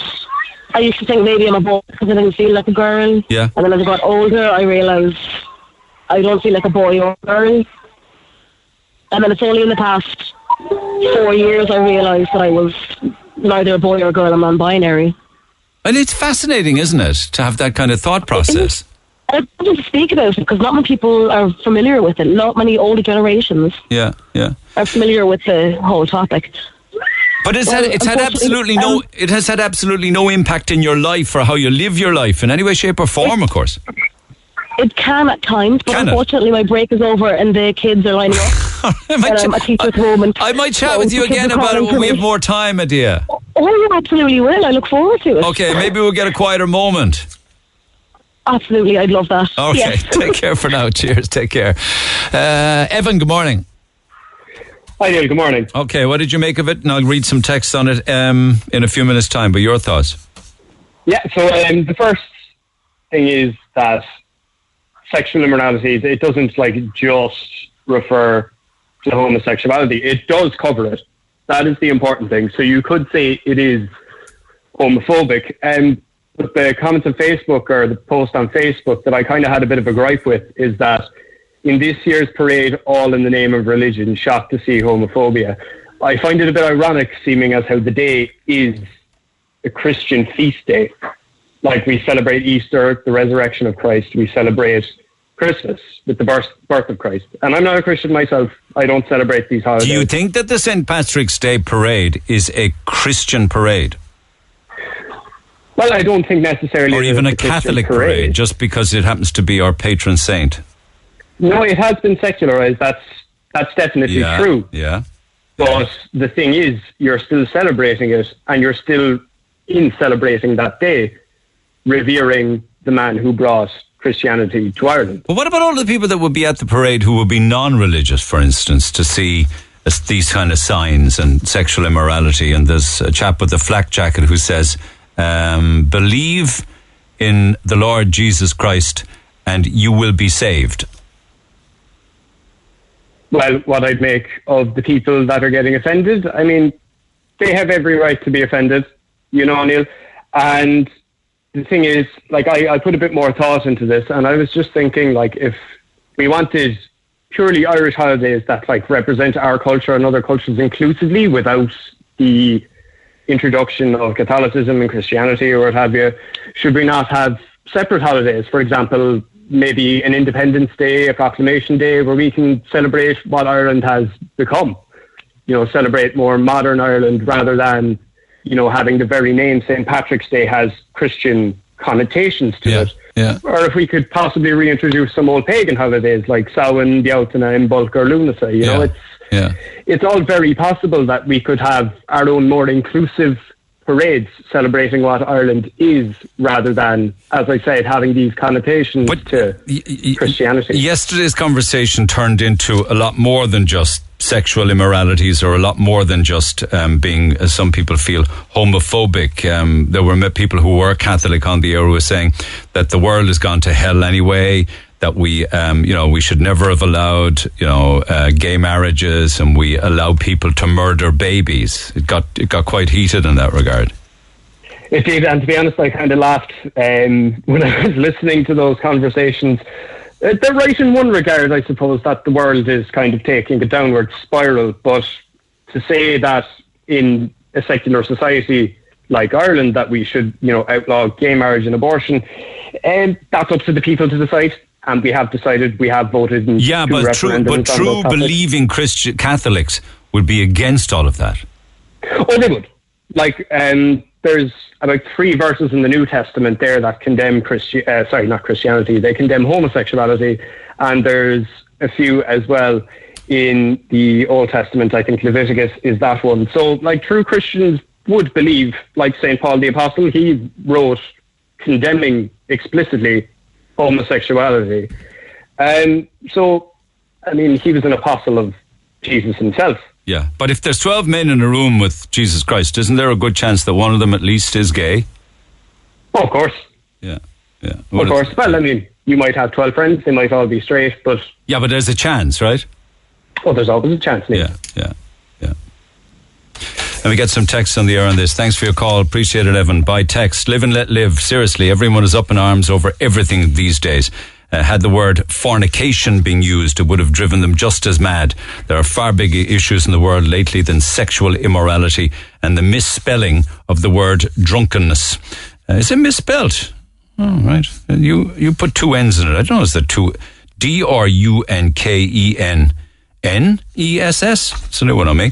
While I personally did not like the section of the parade and didn't agree with their agenda, I believe in freedom of expression once it's not blatantly harmful, says Micheál. But is it not harmful if people deem it to be homophobic? It is harmful if the children watching are learning to associate their sexual orientation with shame. No place for this nonsense at a family event, says John. And then Darren says, with society becoming more degraded and society becoming full of degenerates, I don't see anything wrong with this. People are happy to indulge in all sorts of sick, immoral behaviour every day without even realising it. This is merely pointing out the sickness in society, says Darren. By text to 0868 104 106. Call the Neil Prendeville Show now on the new number 0818 104 106. Maybe sexual immoralities meant that there's rape in this country and in this world, and that is an immorality. Maybe the actual sign meant there's paedophilia in this world, and that is a sexual immorality. Maybe it meant promiscuity. Maybe it meant infidelity. Just 2 or 3 texts. What about the drunken community? There's a sign up there talking about drunkenness. He's upset thousands of people in the drunkenness group. They aren't on the radio complaining about it. Aoife says, how do we know what he means? It could mean rapes instead of homophobia. They were in the parade a few times before COVID as well. I don't know why. They're total doomsayers, says Sive. And the same group of people sprayed me with holy water inside a tattoo studio I worked in a few years ago. Absolute fruitcakes. Well, I don't know whether they're the same group of people. Probably not. But God, I can't understand why anybody would be spraying you with holy water because you work in a tattoo studio. I'd love to hear more about that story. Frank, good morning. Morning, Neil. How are you? Good, my man. Are we back to these dodgy stickers claiming to be gathering, clothing and footwear and mobile phones and laptops for Ukrainians? Yeah, sure. This has been going on for years, Neil. It has been, but it's the first time I've seen it for Ukrainian refugees, you see, opportunists. Yeah, but they've used it for Syria. They've used it for, I'd say, going back as far as Chernobyl. They print on the front of the leaflets whatever the story of the day happens to be for people in trouble, Okay, and we know that in all those cases that they're dodgy, that they're criminals. I'd say over 90%. Go way out of that. Okay. It so far as it wasn't many years ago, maybe in the last 10 years, there was a fairly dangerous turf war in Cork. 2 Eastern European gangs who were doing it, and what they were doing is that we'll say you got one from that looked legit from, we say, St. Vincent de Paul, you put outside your gate in the bag. Yeah. And they were going around at 7 o'clock in the morning with vans. And I remember that. You're spot on. Yeah. I mean, that actually got very serious. I think that there was, if not shootings, there was definitely a lot of trouble. And so when they gather, and you say they're Eastern European gangs primarily. Yeah, predominantly. When they gather all of these bags, big black bags, masses of them, what do they do with them? Well, seemingly, from what I've heard over the years, a lot of them are, especially the clothing stuff now, the clothing stuff is cut up into rags, and you have large factories throughout Europe and the world that would go through millions and millions of rags for, just wiping down machinery and that. And, I worked in companies even in Cork over the years where you'd have truckloads of rags coming in on a monthly basis. For cleaning down equipment. Exactly, cleaning down equipment and things like that. Plant and machinery, stuff like that. Yeah, there was huge money in it, seemingly. I'd imagine for the likes of laptops and toys, they're probably sold in a lot poorer countries, and the money adds up. The laptops and the mobile phones and computers can be stripped down in India for metals. Yeah. Well, yeah, very possibly. That happens. Yeah, that is. All right. But no, seemingly, I know the one in Cork that we were referring to was actually huge business, and they reckon that they were making thousands and thousands weekly, And what would identify a legitimate leaflet appeal? Would it have a permit ID? As far as I know, they have to have either a permit or a recognised charity number. But then again, how many people check it, I know an awful lot of people, they just use this for clearing out purposes. They don't really care where it goes as long as somebody takes it away from... Exactly. Once it's taken away from the gate, they don't care. And I'd say if you went through it, there's probably a lot of junk in it, really. It's even gone so far as I think the Red Cross put out an appeal in the last few days to stop sending clothes. They want money, isn't it? They want cash. They do want cash because they can buy stuff on site in the poorest side. So why don't the Gardaí do it? Yeah, they were getting bags for Ukrainian charities. They were getting bags filled of stilettos and basic rubbish. People were clearing out the houses. Yeah, who sends stilettos to a war-torn country, says you? You wouldn't run out of it very fast. And tell me, why don't the guards do a sting? Like the one I have in front of me says that they will be collecting where I live on Wednesday, which is tomorrow. So if the guards are just standing by in a plain car. Well, I know they did, and I know they broke at least one of the groups. They were going back years when that turf war was on. Well, they ain't gone away. there was some, they're definitely not gone away and probably never would, but I mean, you'd be wondering, is it a waste of the guard's time and that? Right, we catch them. What do we charge them with? What will happen in court? They walk back out smiling and carry on. You'd nearly want to have a guard in every corner at 6 o'clock every morning. Isn't that a form of money laundering? No? I suppose it is. Isn't it kind of... and that's probably what it's being used for quite a lot. But... isn't it deception? No?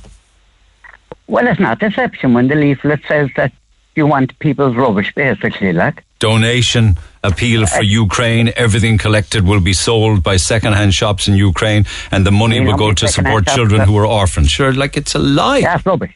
That's absolute rubbish, all right, like. But, I mean, you'd need a guard in every corner at 6 or 7 o'clock every morning of the week, because we've got them in the door here 2 to 3 in some weeks, and they're collecting on different mornings. But it's probably the same crowd.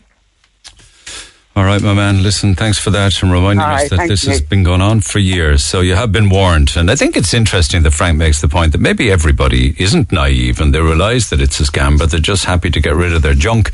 Back after the break, actually, I'll stay with it for now. Text 0868 104 106. Pick up the phone on 0818 104 106. Christians, Neil, don't hate homosexuals. Stop twisting words. I never said that. The Bible teaches that homosexuality is a sin, and there is no sugarcoating that fact. However, God has given everyone a free will, whether to love him and follow his ways or not. If someone wants to practice homosexuality, that's their choice. God still loves them, but it is still a sin. It is a person's choice to follow God or not. He doesn't force people to love him and follow all of his ways. If he did, then it wouldn't be love. And God is love, so he will never force anyone. The LGBTQ society complain about Christians today discriminating against them. But it's actually the other way around. Christians are being discriminated against today by their religious freedoms being attacked more and more in society in Ireland and the rest of the Western society. How come your show doesn't talk about that? Love the sinner, but hate the sin. I enjoy your show, but please don't paint and label Christians with false truths.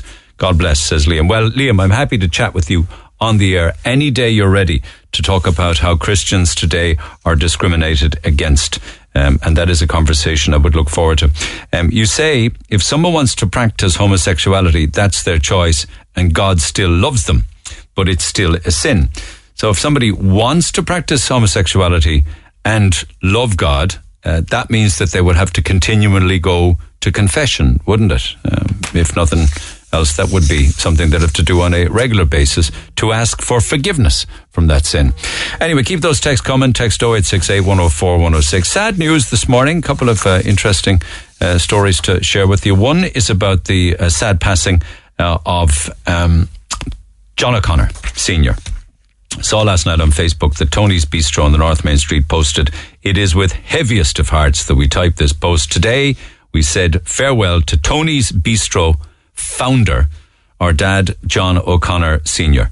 And the bistro, Tony's Bistro, is closed today and indeed tomorrow to mark his passing. So that's sad news. Sad to hear that John has passed away, the man who set up the wonderful Tony's Bistro on the North Main Street. And I got a lovely email from Jonathan, Johnny Dunn's grandchild. Now, I had heard in the past of the Kaiser, and that's why I just wanted to read out this email to you. I got in touch with Neil about my grandfather, John O'Donovan of Cathedral Road, also known as Johnny Dunn, around the north side.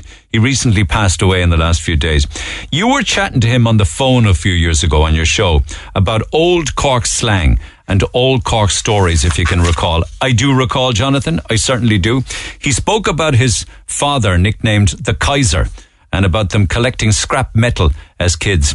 He worked in Bord Gosh right up until he retired 16 years ago, and worked at the Cork Greyhound track from a very young age, right up until his retirement age.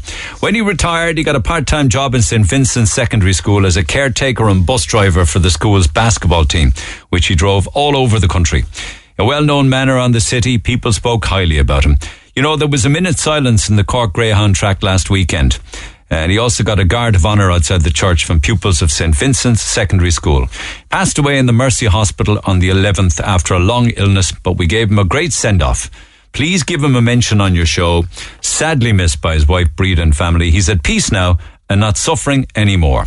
We would really like to thank St. Vincent's School for the effort they put in, and to everyone who turned up to say their goodbyes. Thank you for taking the time to read this. Much appreciated. That's Johnny Dunn's grandchild, Jonathan. And I spoke to his granddad on the air some time ago. You know, when we talk about Cork slang and the old Cork stories that we try and keep alive on the air and keep sharing, well, that was the time that we were chatting to John O'Donovan on Cathedral Road, also known as Johnny Dunn, and related to the Kaiser. Back after 11 on 0868 104 106. I'm Rory. And I'm Valerie, and you can join us for the very best in local, national and international sport every weekend on the Big Red Bench. That's the Big Red Bench, every Saturday and Sunday from 6 on Cork's Red FM.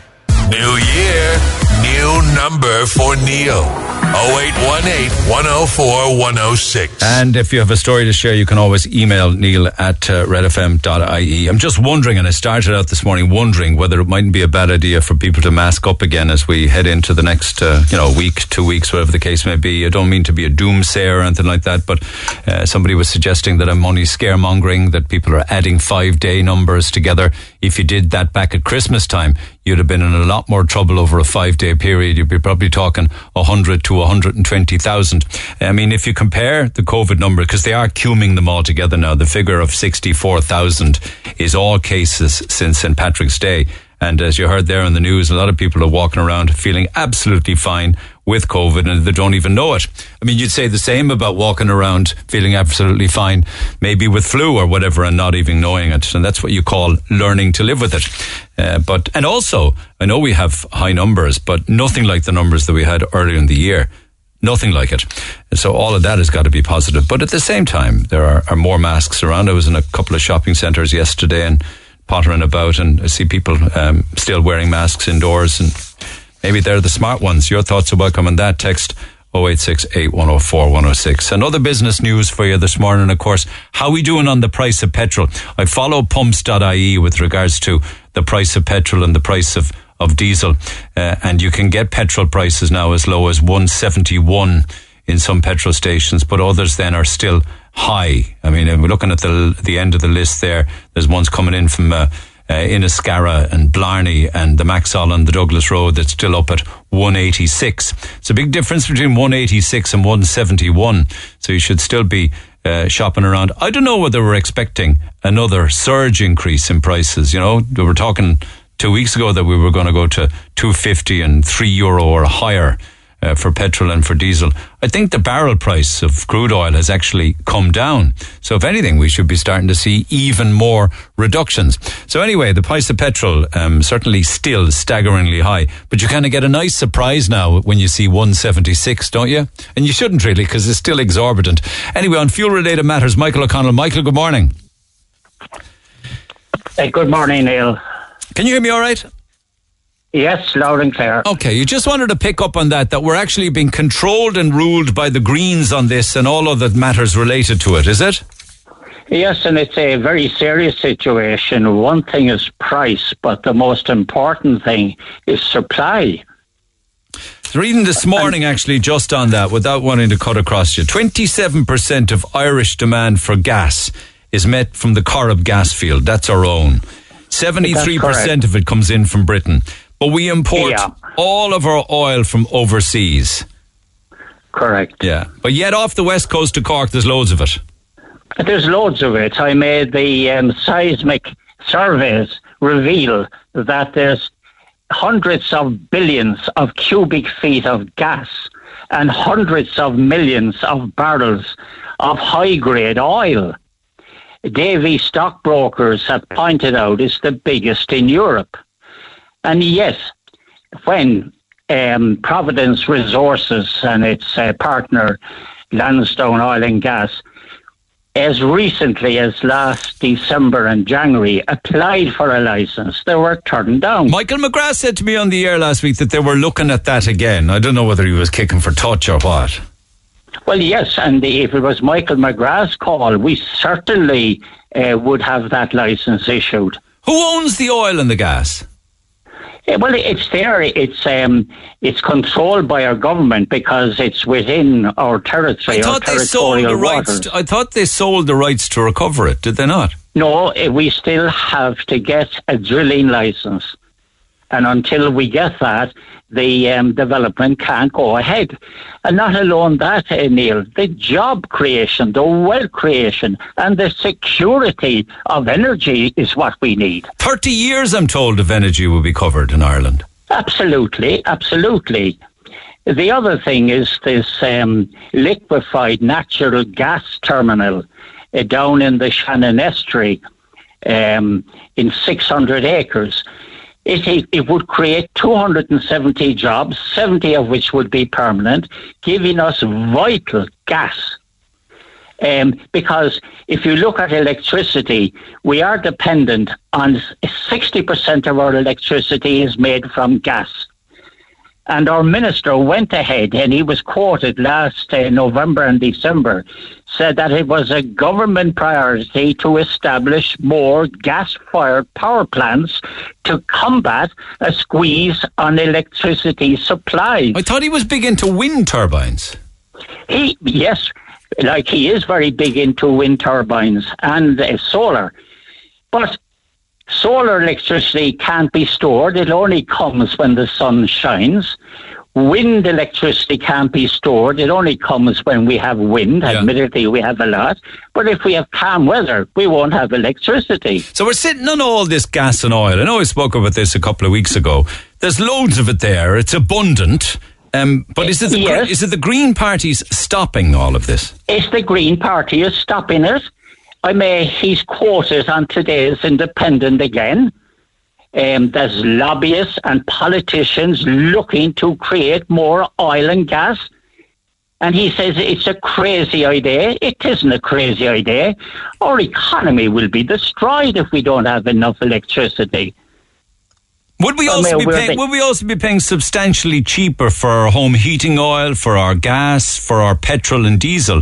Or would it all be just exported out and brought back into the country again, or what? Oh, not at all. We would have the security. Any gas produced here, first priority is our local economy. But that never happens. People still continue to be ripped off. Not at all. Look at the Cork. You have admitted it, 37% of our gas comes from the Cork. Without that, we'd be 100% dependent on imports. And, we are the fifth highest country in capita per head GDP. And, we are a wealthy nation, and we can use that wealth to create our own energy, which is being blocked. So the tail is really wagging the dog on this. Absolutely. If you go back to last Sunday week, the 13th of March, the front page of the business section in colour portrays our minister on his bike, and the caption underneath says, "Freewheeling into a possible energy crisis." Have we more to expect, do you think? Because prices have dropped a little. Oh, they have dropped. But if you look at Germany and France, 70% plus of their storage is gone. They need run out, oil and gas. We can run out if we're not careful. And this is the message I'm trying to get across. What do we do then?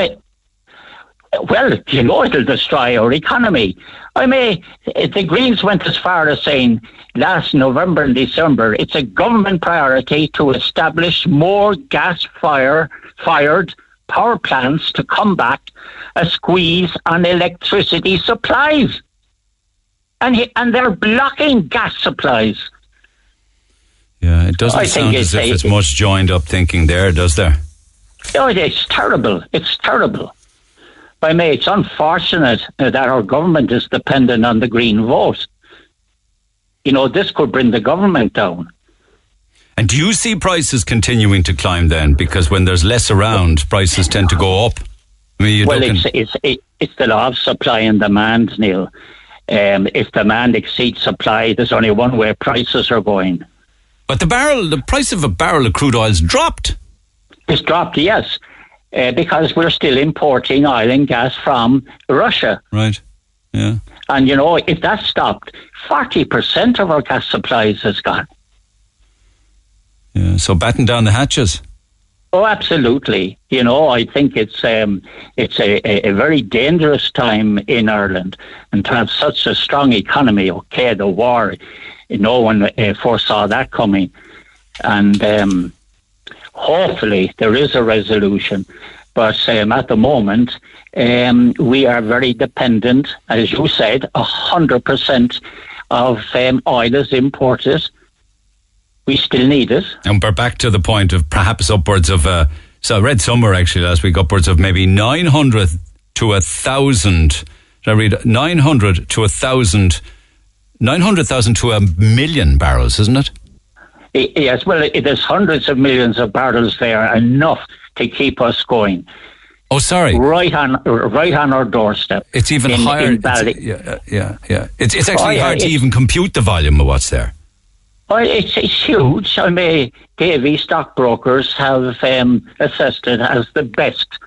It's the number one field in all of Europe. Just short of 1 billion barrels. Hundreds of millions, which is just short of 1 billion. And gas is hundreds of billions. Oh, my God. All right, okay. Sorry for sharing this depressing conversation, but it needs to be told. Thanks, Michael. Appreciate it needs to be told. Thanks. Take care, Michael O'Connell. Text 0868 104 106. So next time you're filling up, whether it's home heating oil or gas or diesel, and you're voting for the Greens, far be it from me to try and convince anybody how to vote in any way, shape or form. Anyway, get involved in the conversation. Pick up the phone at 0818 104 106. We got calls on the way. The Neil Prendeville Show on Twitter at NeilRedFM. You can put a little note now on your census as you fill it in, as they call it, the little census time capsule. You can put comments in or a couple of paragraphs that'll be read in 100 years' time. I was asking people what would they put in or put down on their census that would be read by generations to come in 100 years' time. Stephanie says, I'd put down Ireland has been destroyed by blue shirts for their own political and monetary gain. John says, mine would be, have Mayo won the All-Ireland yet? That's a question that would be read in 100 years' time. How many of the messages will actually be kept, Neil? Seriously, an anonymous message without names on the forms. Any negative comment will be binned. Anybody that writes anything about bad health services, bad TDs, corruption will be binned. Only will be kept the ones that have a certain narrative. The rest will be classed as rubbish. So they'll censor it, is it? I'll be writing what it is like to be a carer in Ireland today. How much our government has failed the most valuable members of society. The lack of support, services and respite. How shameful it is to be Irish. Now knowing that parents are being pushed to the very end of their rope. I can only hope in the future people with disabilities and their families will be treated with more compassion and respect. Well, that's what they'll read in 100 years' time, Julie, and one wonders whether it will be better then. We'll be putting in detail about my husband's family in Brazil. His granny, Jandira, who was born the daughter of a slave, and all the generations that worked hard to bring a former slave family to a family of university graduates and professionals. Each generation have more than the last, but sacrificing for the next. I'd encourage people to look for a family story worth telling that won't be found in the newspapers. Think about what you'd like to read from an ancestor of yours from 100 years ago, says Kate. That is a super text. Well, I would write down, welcome to the world, twins born in 2021. Another one, Mark says, I'd write, we are sorry for allowing our once great country to be destroyed by greed and corruption. I have to think as well, what will the world be like and the people that live in it in 100 years' time? Maybe we should be telling the stories of now, the stories of families and, things like that. Bit of our heritage. Might be a safer option to go to prison by not filling it out. At least you won't starve or freeze to death in prison, says Patrick. And just one or two more. In 100 years, people will be amazed that we allowed the government to sell our gas and electricity companies to foreign investors, opened our housing sector to vulture funds, got rid of industry like flour milling and sugar plants, made a deal with the pharmaceuticals that didn't allow us to get cheap medicine, gave medical cards to refugees while Irish people who needed them were refused, allowed industry out of the country claiming European unity to get cheap labour, taxing us so much on fuel we prayed for global warming to heat the house, put up countless windmills in the wrong places, and don't produce anything when it's not windy. While they add a few sticks to the campfire outside their tents, they can read that we didn't rise up and fight the unfairness of it all, says Geraldine. And there's loads more of those as to what people will put in a census time capsule. So much so, actually, that Seamus actually took to the streets of Cork to ask, what will you write in the census? I heard about the census, but I didn't know there was a section in it that you kind of put in there as a time capsule. Time capsule, yeah. Like you could put in a deep, dark family secret, or I wouldn't trust it. We'd have to dig deep for that one. I wouldn't trust it. You might dig it up. or a family recipe or something like that. Yeah, well, I can't cook. I'd have to have a long think about that, lad. Yeah. You could put in I suppose, a big, deep, dark family secret, or... No, that was kept in-house, though. I'd have to think, I'd have to have real think about that, because it's, it's a tough one. I haven't got my census yet, so I'm still thinking about it. Yeah, me too. Are you? A lot to say, yeah. A lot to pass on. Like, what would you say to yourself in 100 years' time? You're still alive. Like at home, I wouldn't be here, to be honest. It'd be more like something very profound. Like if you were going through life again, I'd be telling somebody exactly what to be doing. Yeah, well, I can't tell you now because I haven't figured it out yet. But when I do figure it out, you'd have to be open up my capsule in 100 years' time. Yeah. I have no idea what I'm going to put into it either. And what about yourself? Keep up for Cork City Council. Yeah. Go with that one. Yeah. No, geez, I don't. I can't think of anything. 100 years' time. I suppose what have we gone from 100 years since he's remember the Green Party, you know, it's like 100 years since the boys, since 2016 was in 1960 these devices. So maybe 100 years later we're still not 32, so maybe in 100 years time we'll have 32 companies. I just say, live life to the fullest. The last 2 years with like young people being in lockdown and that, it's been really hard to try and move forward, and now we're moving forward. We're coming to Cork, doing a new adventure, just taking a leap and just going for it. So I just say, like, don't overthink that and just do it. Just live for the moment. Carpe diem. I hope we're all here happy and healthy, and that we haven't messed it up too much for who's coming after us, Don't sign anything. Don't sign anything, and anyone come around to the door, tell them because they can do nothing for us. Tough times don't last, only tough people. Yeah. Other people's opinion don't matter.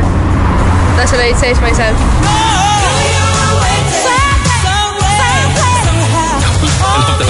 I love that one. Don't sign anything. Put nothing in writing. Somebody else says, in 100 years' time, the question that he'll have left for those in 100 years' time is, have we the 32 counties yet? Do you ever think about what life will be like, though, for those that read those messages in 100 years? Like as we read the 1911 census and things like that. Because they didn't have any message then. You were just scouring through it to see who was educated, who wasn't, who had a job, who didn't, what they worked at. I don't even think it put down who they worked at. But I wonder 100 years' time, for instance, will people even be living on Earth? I mean, seriously, there might be still people on Earth, but they possibly will be on other planets as well, won't they? Living on the moon, for instance, perhaps living on Mars, or having a summer home or a holiday home on Mars, or I don't know, living to 200 years of age. Maybe it would be a norm back in 100 years' time. People will live to 200 because in 100 years' time, maybe there'll be no disease, maybe there'll be no sickness, maybe there'll be no cancer. And lots more besides. Just thinking, what would it be like in 100 years' time? So keep those texts coming. Text 0868 104 106. I would pass down the words of freedom from my grandfather and write it down in my census. He fought for our freedom 100 years ago, and he said, never trust a blue shirt. On a very serious note, David says, I would write down, in 2022, we're heading for a famine. The government borrowed billions and they're leaving us starving. And someone else says, I would write down, they lied and taxed us to oblivion regarding climate change. In fact, you shouldn't be reading, and you shouldn't be reading this because you shouldn't be around. The great carbon tax swindle. So thank you for those. Keep them coming. We'll come back to them again, maybe later, but certainly in the morning. I want to chat because I had tried to get to Katrina yesterday, but I didn't have any time. Katrina Breen from Ballincollig. Katrina, good morning. Good morning. I know there's a lot of worry in your family's life at the moment because you need to get to America because a loved one is not well, am I right? Yeah, I was diagnosed there with COVID with breast cancer. And how's her condition, your husband's sister? It's basically just, treatment to prolong her life rather than anything else. So, because we couldn't have this, it's our situation, we said we better take it just in case anything should happen. Yeah, okay, you're breaking up a little bit. Sorry. Would you be going over to say your goodbyes, are you saying? Yeah, well, she hasn't met my daughter's only one, so she hasn't met her, so it could be a hello, goodbye kind of thing. And it was all very much delayed, that trip, was it? Because of COVID and the country's been closed, yeah. Because we would have gone over last summer and they would have come home, but... None of that happened? One of us, no. Yeah. So... And how you again, this is another issue regarding one particular passport, is it? Yeah, so we booked the flights in January when things started opening up, and I realised that my passport was out and we had to get my daughter's, so I did them both on the same night online. And on the 29th of January, they received the documents for my daughter's passport, and they still have it. And we have. So yours is a renewal, and your daughter's is a first time, is it? Yes. Yeah. Did you get your renewal? I got mine renewal within 5 days, but when you look at the system, mine's still printing according to their system. That's a lottery. It does, yeah. It's like saying... So when we check the system for my daughter's, it's saying 13th of April that the passport will be ready, which was well over the 40 working days, which should be the 29th of March. But when we try to ring them, they either hang up on us and they can't answer our question, like, is the paperwork correct? If it's done earlier, can we go collect it rather than putting it in the post? You're told the 13th of April, but your flight's the 8th of April. Yeah. And the 40 working days is the 29th of March. So we're not asking for it to be done any earlier. They will never give you a definitive date. Never. No. But they're not even asking, like when we asked the question, like my husband rang today, asked the question, is the paperwork correct? Can you tell us that much? He just hung up on us. So when you say hung up, what do you mean by that? Like he didn't answer the question? He just hung up. That's the third time they've done it. I was on call. It was 4:30. They were finished, so he just hung up on us. In the middle of a conversation? Yeah. No, you weren't irate or rude or anything. I'm quite sure you were not. No, he was just asking the question. Like if it was me, it could have been me, but my husband is very calm in these situations. And he was just asking the question, is the paperwork correct? Can you answer the question? And he just hung up. Did he hang up because it was 4:30, or did he hang up because he just didn't want to answer the question? Well, at that point it was 4:30, but he's just hung up on him again today. So, and then my husband went into the Cork office last week with my daughter in the pouring rain to be told we only deal with renewals. I have no idea why the likes of the motor tax office and the passport offices and government services are still only appointment. I just have but they no weren't idea. even going to. We tried to make an appointment, but it's only renewal. So first time passports, Cork office won't deal with it. I can't understand why they're hanging up on people. I mean, that's rude. Like, that's bad service. Yeah, no, completely. Like when you're not shouting at them, calling them names, questioning their parentage, nothing like that. Yeah, we're just wondering. Like, we're just going, paperwork, is it correct? So we don't have to worry that you're not going to call us. Yeah. Call us. And then the other one, we were like, look, if it can be ready, don't put it in the post. We'll travel to Dublin and get it if it is coming from Dublin. But they're just not accommodating anything. They just keep stating 13th of April. So when you say, have you told them about the compassionate reasons for travel, that your husband's sister is dying of cancer? Yeah, when we've even gotten a letter from the hospital over in America, and they were like, so? But they didn't say so. They didn't deem it to be compassionate. In the Cork office, they said, no, that's not nothing. It takes time to get a first-time passport. And we're like, but the 40 working days is 29th of March. And when you look at the website, it's like they're proud of having it 1 month and 3 weeks. They've had her application for. Those working day criteria, they're not accurate. They're very rough estimates, that's all. Yeah, but like not to just answer anything or help us out in any way. It's just a system that shouldn't be there. Like okay, so they don't deem it be compassionate to renew it faster or to issue it faster on the basis that your husband's sister is dying? Yeah. Okay. Yeah. No, so what would happen in this scenario then is, if your daughter's new passport doesn't arrive, do you travel then without her? Well, my husband. How old is she? She's only one. One, yeah. So my husband would probably have to travel, and that's the other thing, because it's the Easter holidays, we could change our flight to the 13th of April if we were guaranteed that it would be on the 13th of April. Right. Do you get any politician intervening on your behalf? I have, there was a senator up in Dublin who's tried, and he's got the same response. It takes time. And I've got a councillor, Derry Canty, is looking into it as well. And I'm like, I shouldn't be attacked. Yeah, no, senators and councillors, and Derry Canty is a gentleman and a very hard-working councillor. Yeah. You probably need a TD who's got kind of special access, you know? Yeah, like my friend has tried to get on to Micheál Martin, but unfortunately he's stuck in the States. So I've no more avenues to go, unfortunately. Okay, well, what about Simon? What if we try Simon Coveney on your behalf? Oh yeah, that would be brilliant. Okay, could we do that maybe for you at midday and see if we have any success? I'm getting a thumbs up here, yeah. Do you mind if we make a call on your behalf at midday?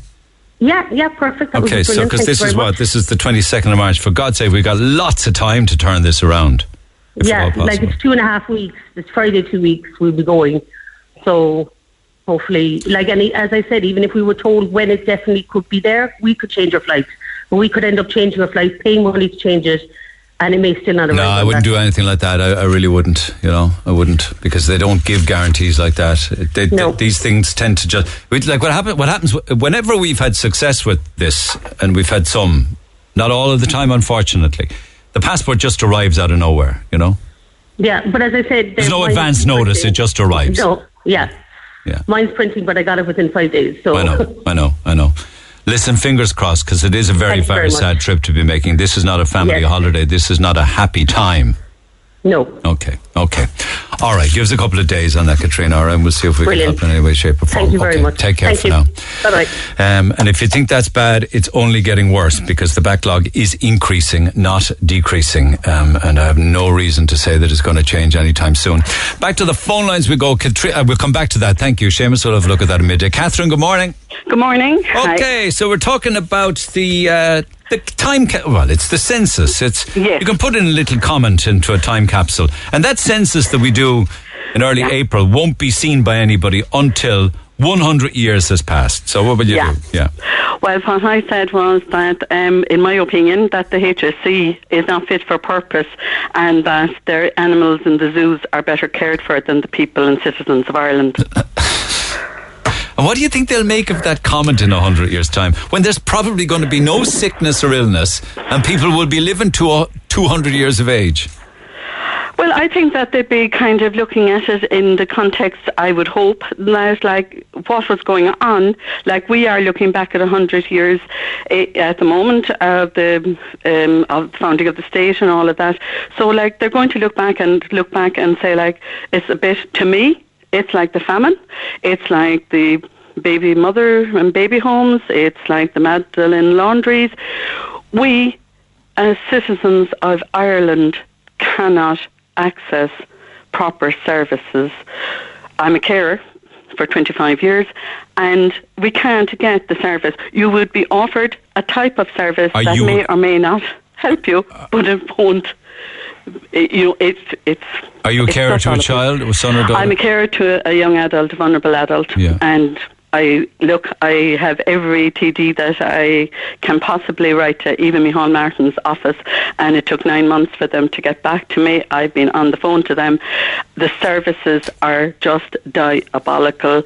The complete everything, unfortunately, as a carer, is that you are banging your head off a wall. And unfortunately for me, my husband died, and I was told, this was what I was told, these are the exact words, when I was talking to somebody, well, you must realise that the main caregiver didn't die. You're still around to do it, they're saying. I'm still around to do the donkey work, which I don't mind. I mean, I will lay down my life for him. But at the same time, I asked for counselling for a vulnerable adult. No. If the service provider can't give it, it's not available. And the service HSC provider does not do counselling. Being who? Cope? COPE or any of them. You have a whole load of private organisations after coming in. You have Resilience, NUA, Praxis Care. You see them advertising every day looking for staff, all of them, and none of them will do counselling for grief. It's not in their remit. It's counselling for grief for the death of Dad, is it? Yeah. That's very sad, isn't it? Yeah, and they won't. Why can't I go private? I said that costs X amount of money, and grant if you have it, but if you don't, you don't. And the service providers now have a stipulate that they're paid by the HSC in group funding. It's not an individualised funding. And in the group funding, what's available is what you're offered, and you must pay every week a voluntary subscription, and everything that the person wants to do within the service must be paid for. Have you a medical card? Yeah. Yeah, that makes no difference. No, nothing. Nothing. It's not there. It's not available.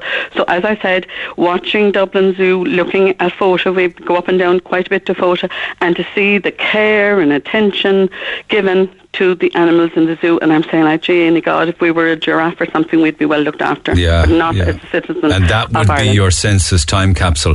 That is what I will be putting in, and hopefully that they will find enough documentations from all the emails that I've sent to show why I'm at that. And to me, and I will state it, it's my lived experience, is that the HSC is not fit for purpose. They were 258 consultants short in this country. In the name of God, like, we have only 5 million people. Yeah, How do we have 20%, and 20% of that 5 million are on waiting lists for hospital appointments. I was just going to say it. Waiting list. I said, like, in the name of God, like, what's happening? Put that in the time capsule. This is 2022. The population of Ireland is just over 5 million, of which 1 million of them are on hospital waiting lists. Yeah. And 100,000 of them are vulnerable children. Yeah, that's right. Put that in a time capsule and smoke it. Yeah, oh yeah. I mean, I will be expanding on it, but like just for the thing that just came to me, and I said that's what I would put on and stuff like that. And I suppose one of the things that I have learned over the last 5 or 6 or 7 years, going in and out to CUH with various members of family and things like that, like, is that the care is sporadic. You can get it depending on the staff that are on at the time. If the ward has its full complement, everything is okay. But even with somebody that I had in there now when I was looking after them, was that the tray would come in with the food, and yet the person that I was looking after couldn't reach that food. And it remained untouched? And it remained untouched unless a care assistant was available to come in. And that care assistant is somewhere else dealing with somebody else. There's just not enough of them. Yeah, gone to the bathroom, gone to something, doing something.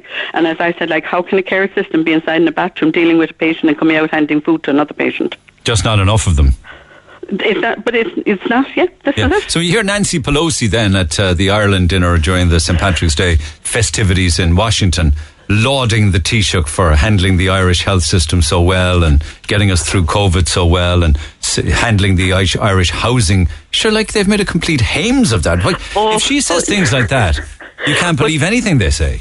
Well, you see, this is my whole remit, and I have said this on numerous occasions to various people, is that if it was a situation that our government would write a book, they would win the Pulmer's Prize for fiction straight away. Obviously making it all up. Yeah, because like they're putting this American spin on it, and it is not the truth.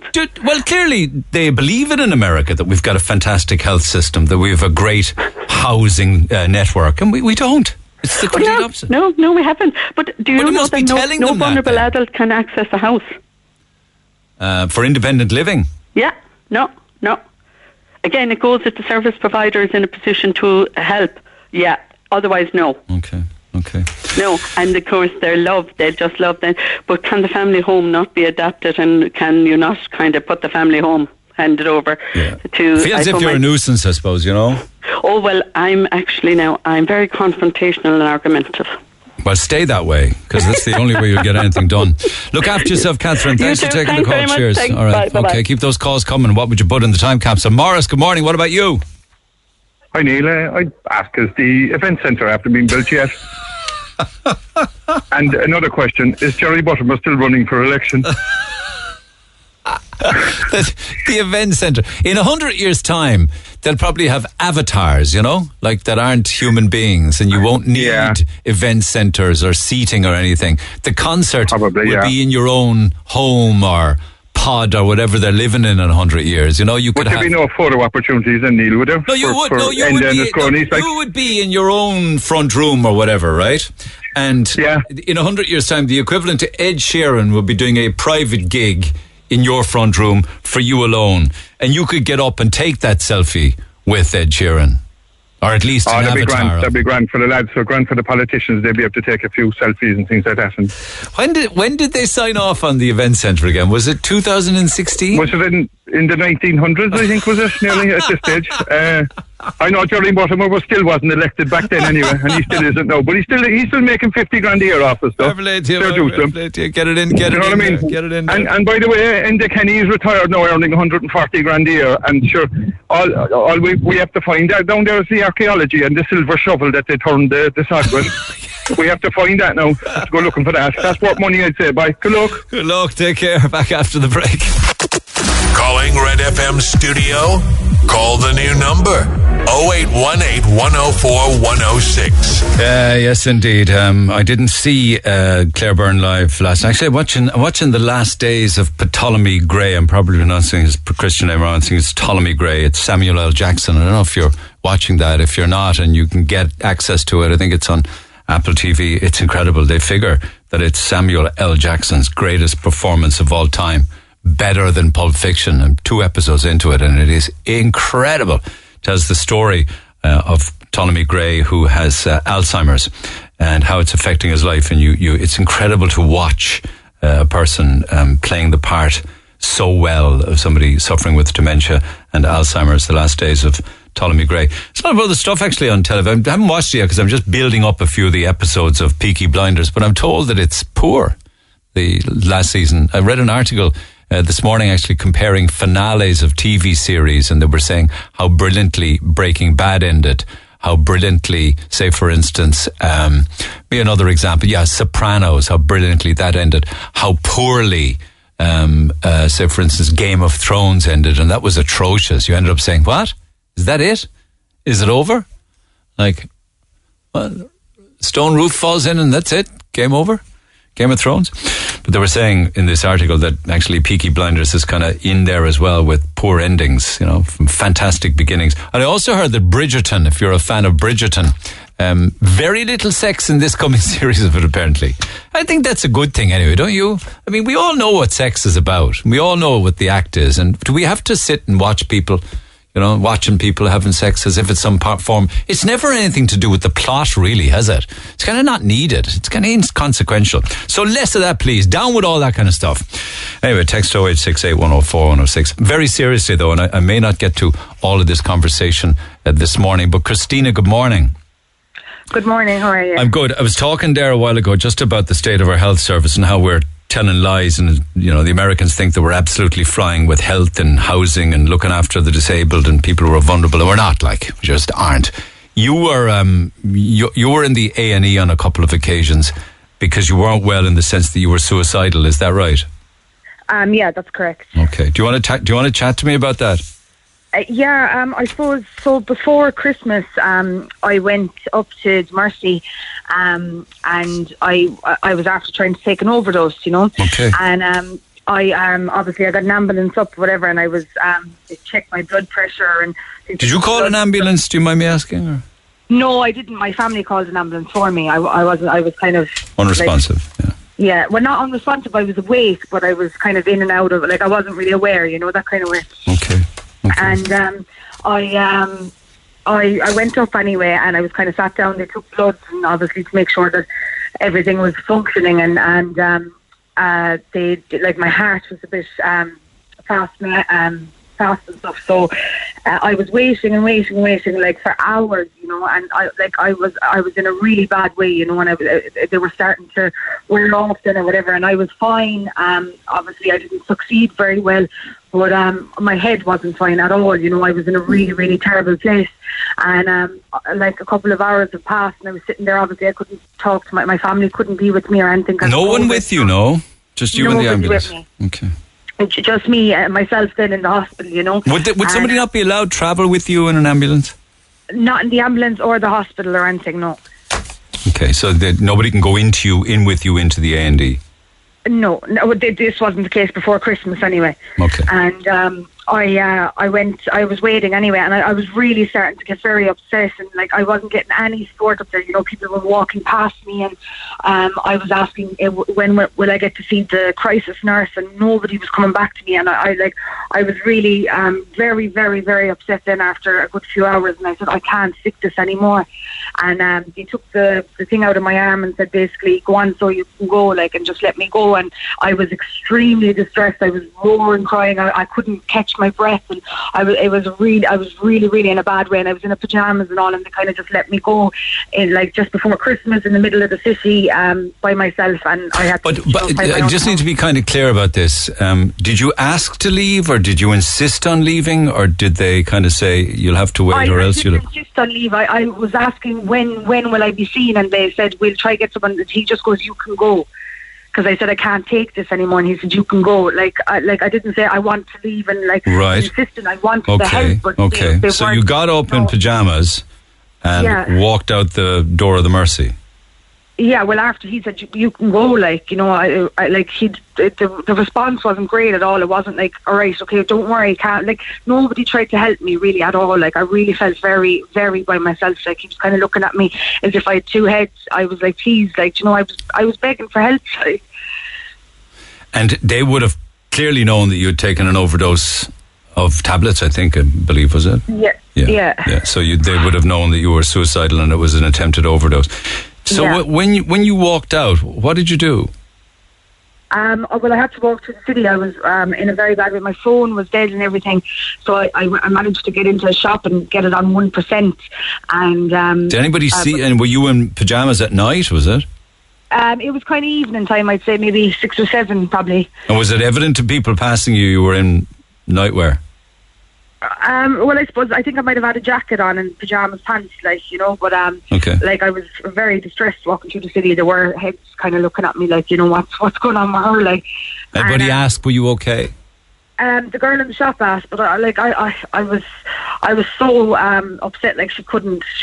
It was like she wasn't even talking to me. I couldn't respond to her really, like, you know. Okay. You call a family member when you got a little bit of signal? No, well, I tried to, but it died again anyway, so I just continued to walk up onto there's a Grand Parade, and I hopped in a taxi there, and the taxi driver as well was trying to console me the whole way back, but like I got back then and my mother paid for the taxi. Must have been shocked to see your condition then. Yeah, well, like my condition was bad leaving, but I probably wasn't any better coming back, you know. Okay.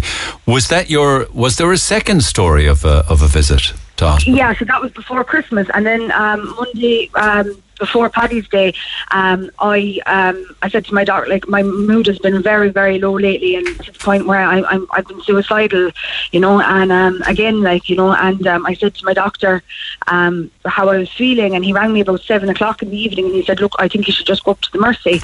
And my family and stuff were saying that's probably not a good idea, they probably won't do anything for you, and to be honest, I believed them, but I was just so desperate that I needed some help, you know. So I went up anyway. I think it was about 10 o'clock, and I was seen by a nurse, and then it was probably about 5:30 in the morning then by the time I was seen by the psychiatric doctor. And like, long story short, she really just said to me, oh, I can't do anything for you tonight, we're not taking anybody because of COVID, and I'll put you on the outpatient list for the psychiatric, but that could be a week, it could be a month, you know. She was just I don't know when it'll be, you know, that kind of way. And had you hoped to see a crisis nurse or to get into GF? Yeah, I did. And she asked me, she said, what do you think we should do now? And I said, well, I feel very unsafe for myself. Like, I don't know what I'm going to do when I leave here, like, you know, and and she just said, well, we can't do anything for you. So I don't know what the whole point of there was no point going up, really, like, you know. I just sat by myself again for hours in that headspace when I probably would best off at home with my family. So you on the second visit, which was recently, wasn't it? Yes, there's just not this Monday, the one just before it. Okay, 10 days ago. You made them very much aware that you were unsure of what your next move would be if you walked out of the hospital. I did, yeah. Okay, but that didn't seem to impact on them at all. It didn't, no. And she said we'll do a 24-hour follow-up call, and the follow-up call wasn't 24 hours. It was something more like, I don't know, 36 or 2 days nearly it was. See, here's my worry about this. When they did call 2 days later, what was that conversation about? Well, just to check in and to see if I was okay, and they said if I because the bank holiday was coming up, they said if I was in crisis again to come up to them and they could help me. Well, you were in crisis and you were told to go home. Yeah, exactly. What if they had made a call 2 days later and somebody answered the phone and said that you had taken your own life? Well, that's it. Like, and I wouldn't be the first case of that. I've heard that so many times. You know what I mean? And that's just why I felt the need to contact you today, because it's happened, like, and it's happening all around. And like, I'm still hanging on, and I'm strong, and I have a fantastic family, and I have support in other sense. But I just felt so left out. This was a crisis, and I needed help, you know. And like, I just didn't get it, you know. It was quite upsetting. This is far from an unfinished conversation between you and me. Are you okay to chat again first thing in the morning? Yeah, that'd be no problem. Okay, I'm not putting you out or anything. It's just that I'm out of time now. If I could stay on longer chatting about your situation, I would. But I understand. I'm very happy to start again in the morning to pick up on our conversation. Okay. Yeah, that'd be great. Thank you. And make some calls in the meantime with regards to protocol when somebody like your good self presents at either the Mercy or at the CUH, and I'll have a response then as well. Okay. Yeah, thank you. No, thank you, Christine, for coming on air, being open and honest. Look after yourself. We'll chat in the morning, okay? Okay, speak to you then. Thanks. Bye. Take care. Bye. Lines will stay open on 0868 104 106 if you want to text. I guess that nothing shocks me anymore, really, with the stories that we've heard down through the years. It should, but it doesn't. Have a good day. I'll see you tomorrow. Thanks for listening to this Red FM podcast. Don't forget to subscribe and check out redextra.ie for more great Red FM content.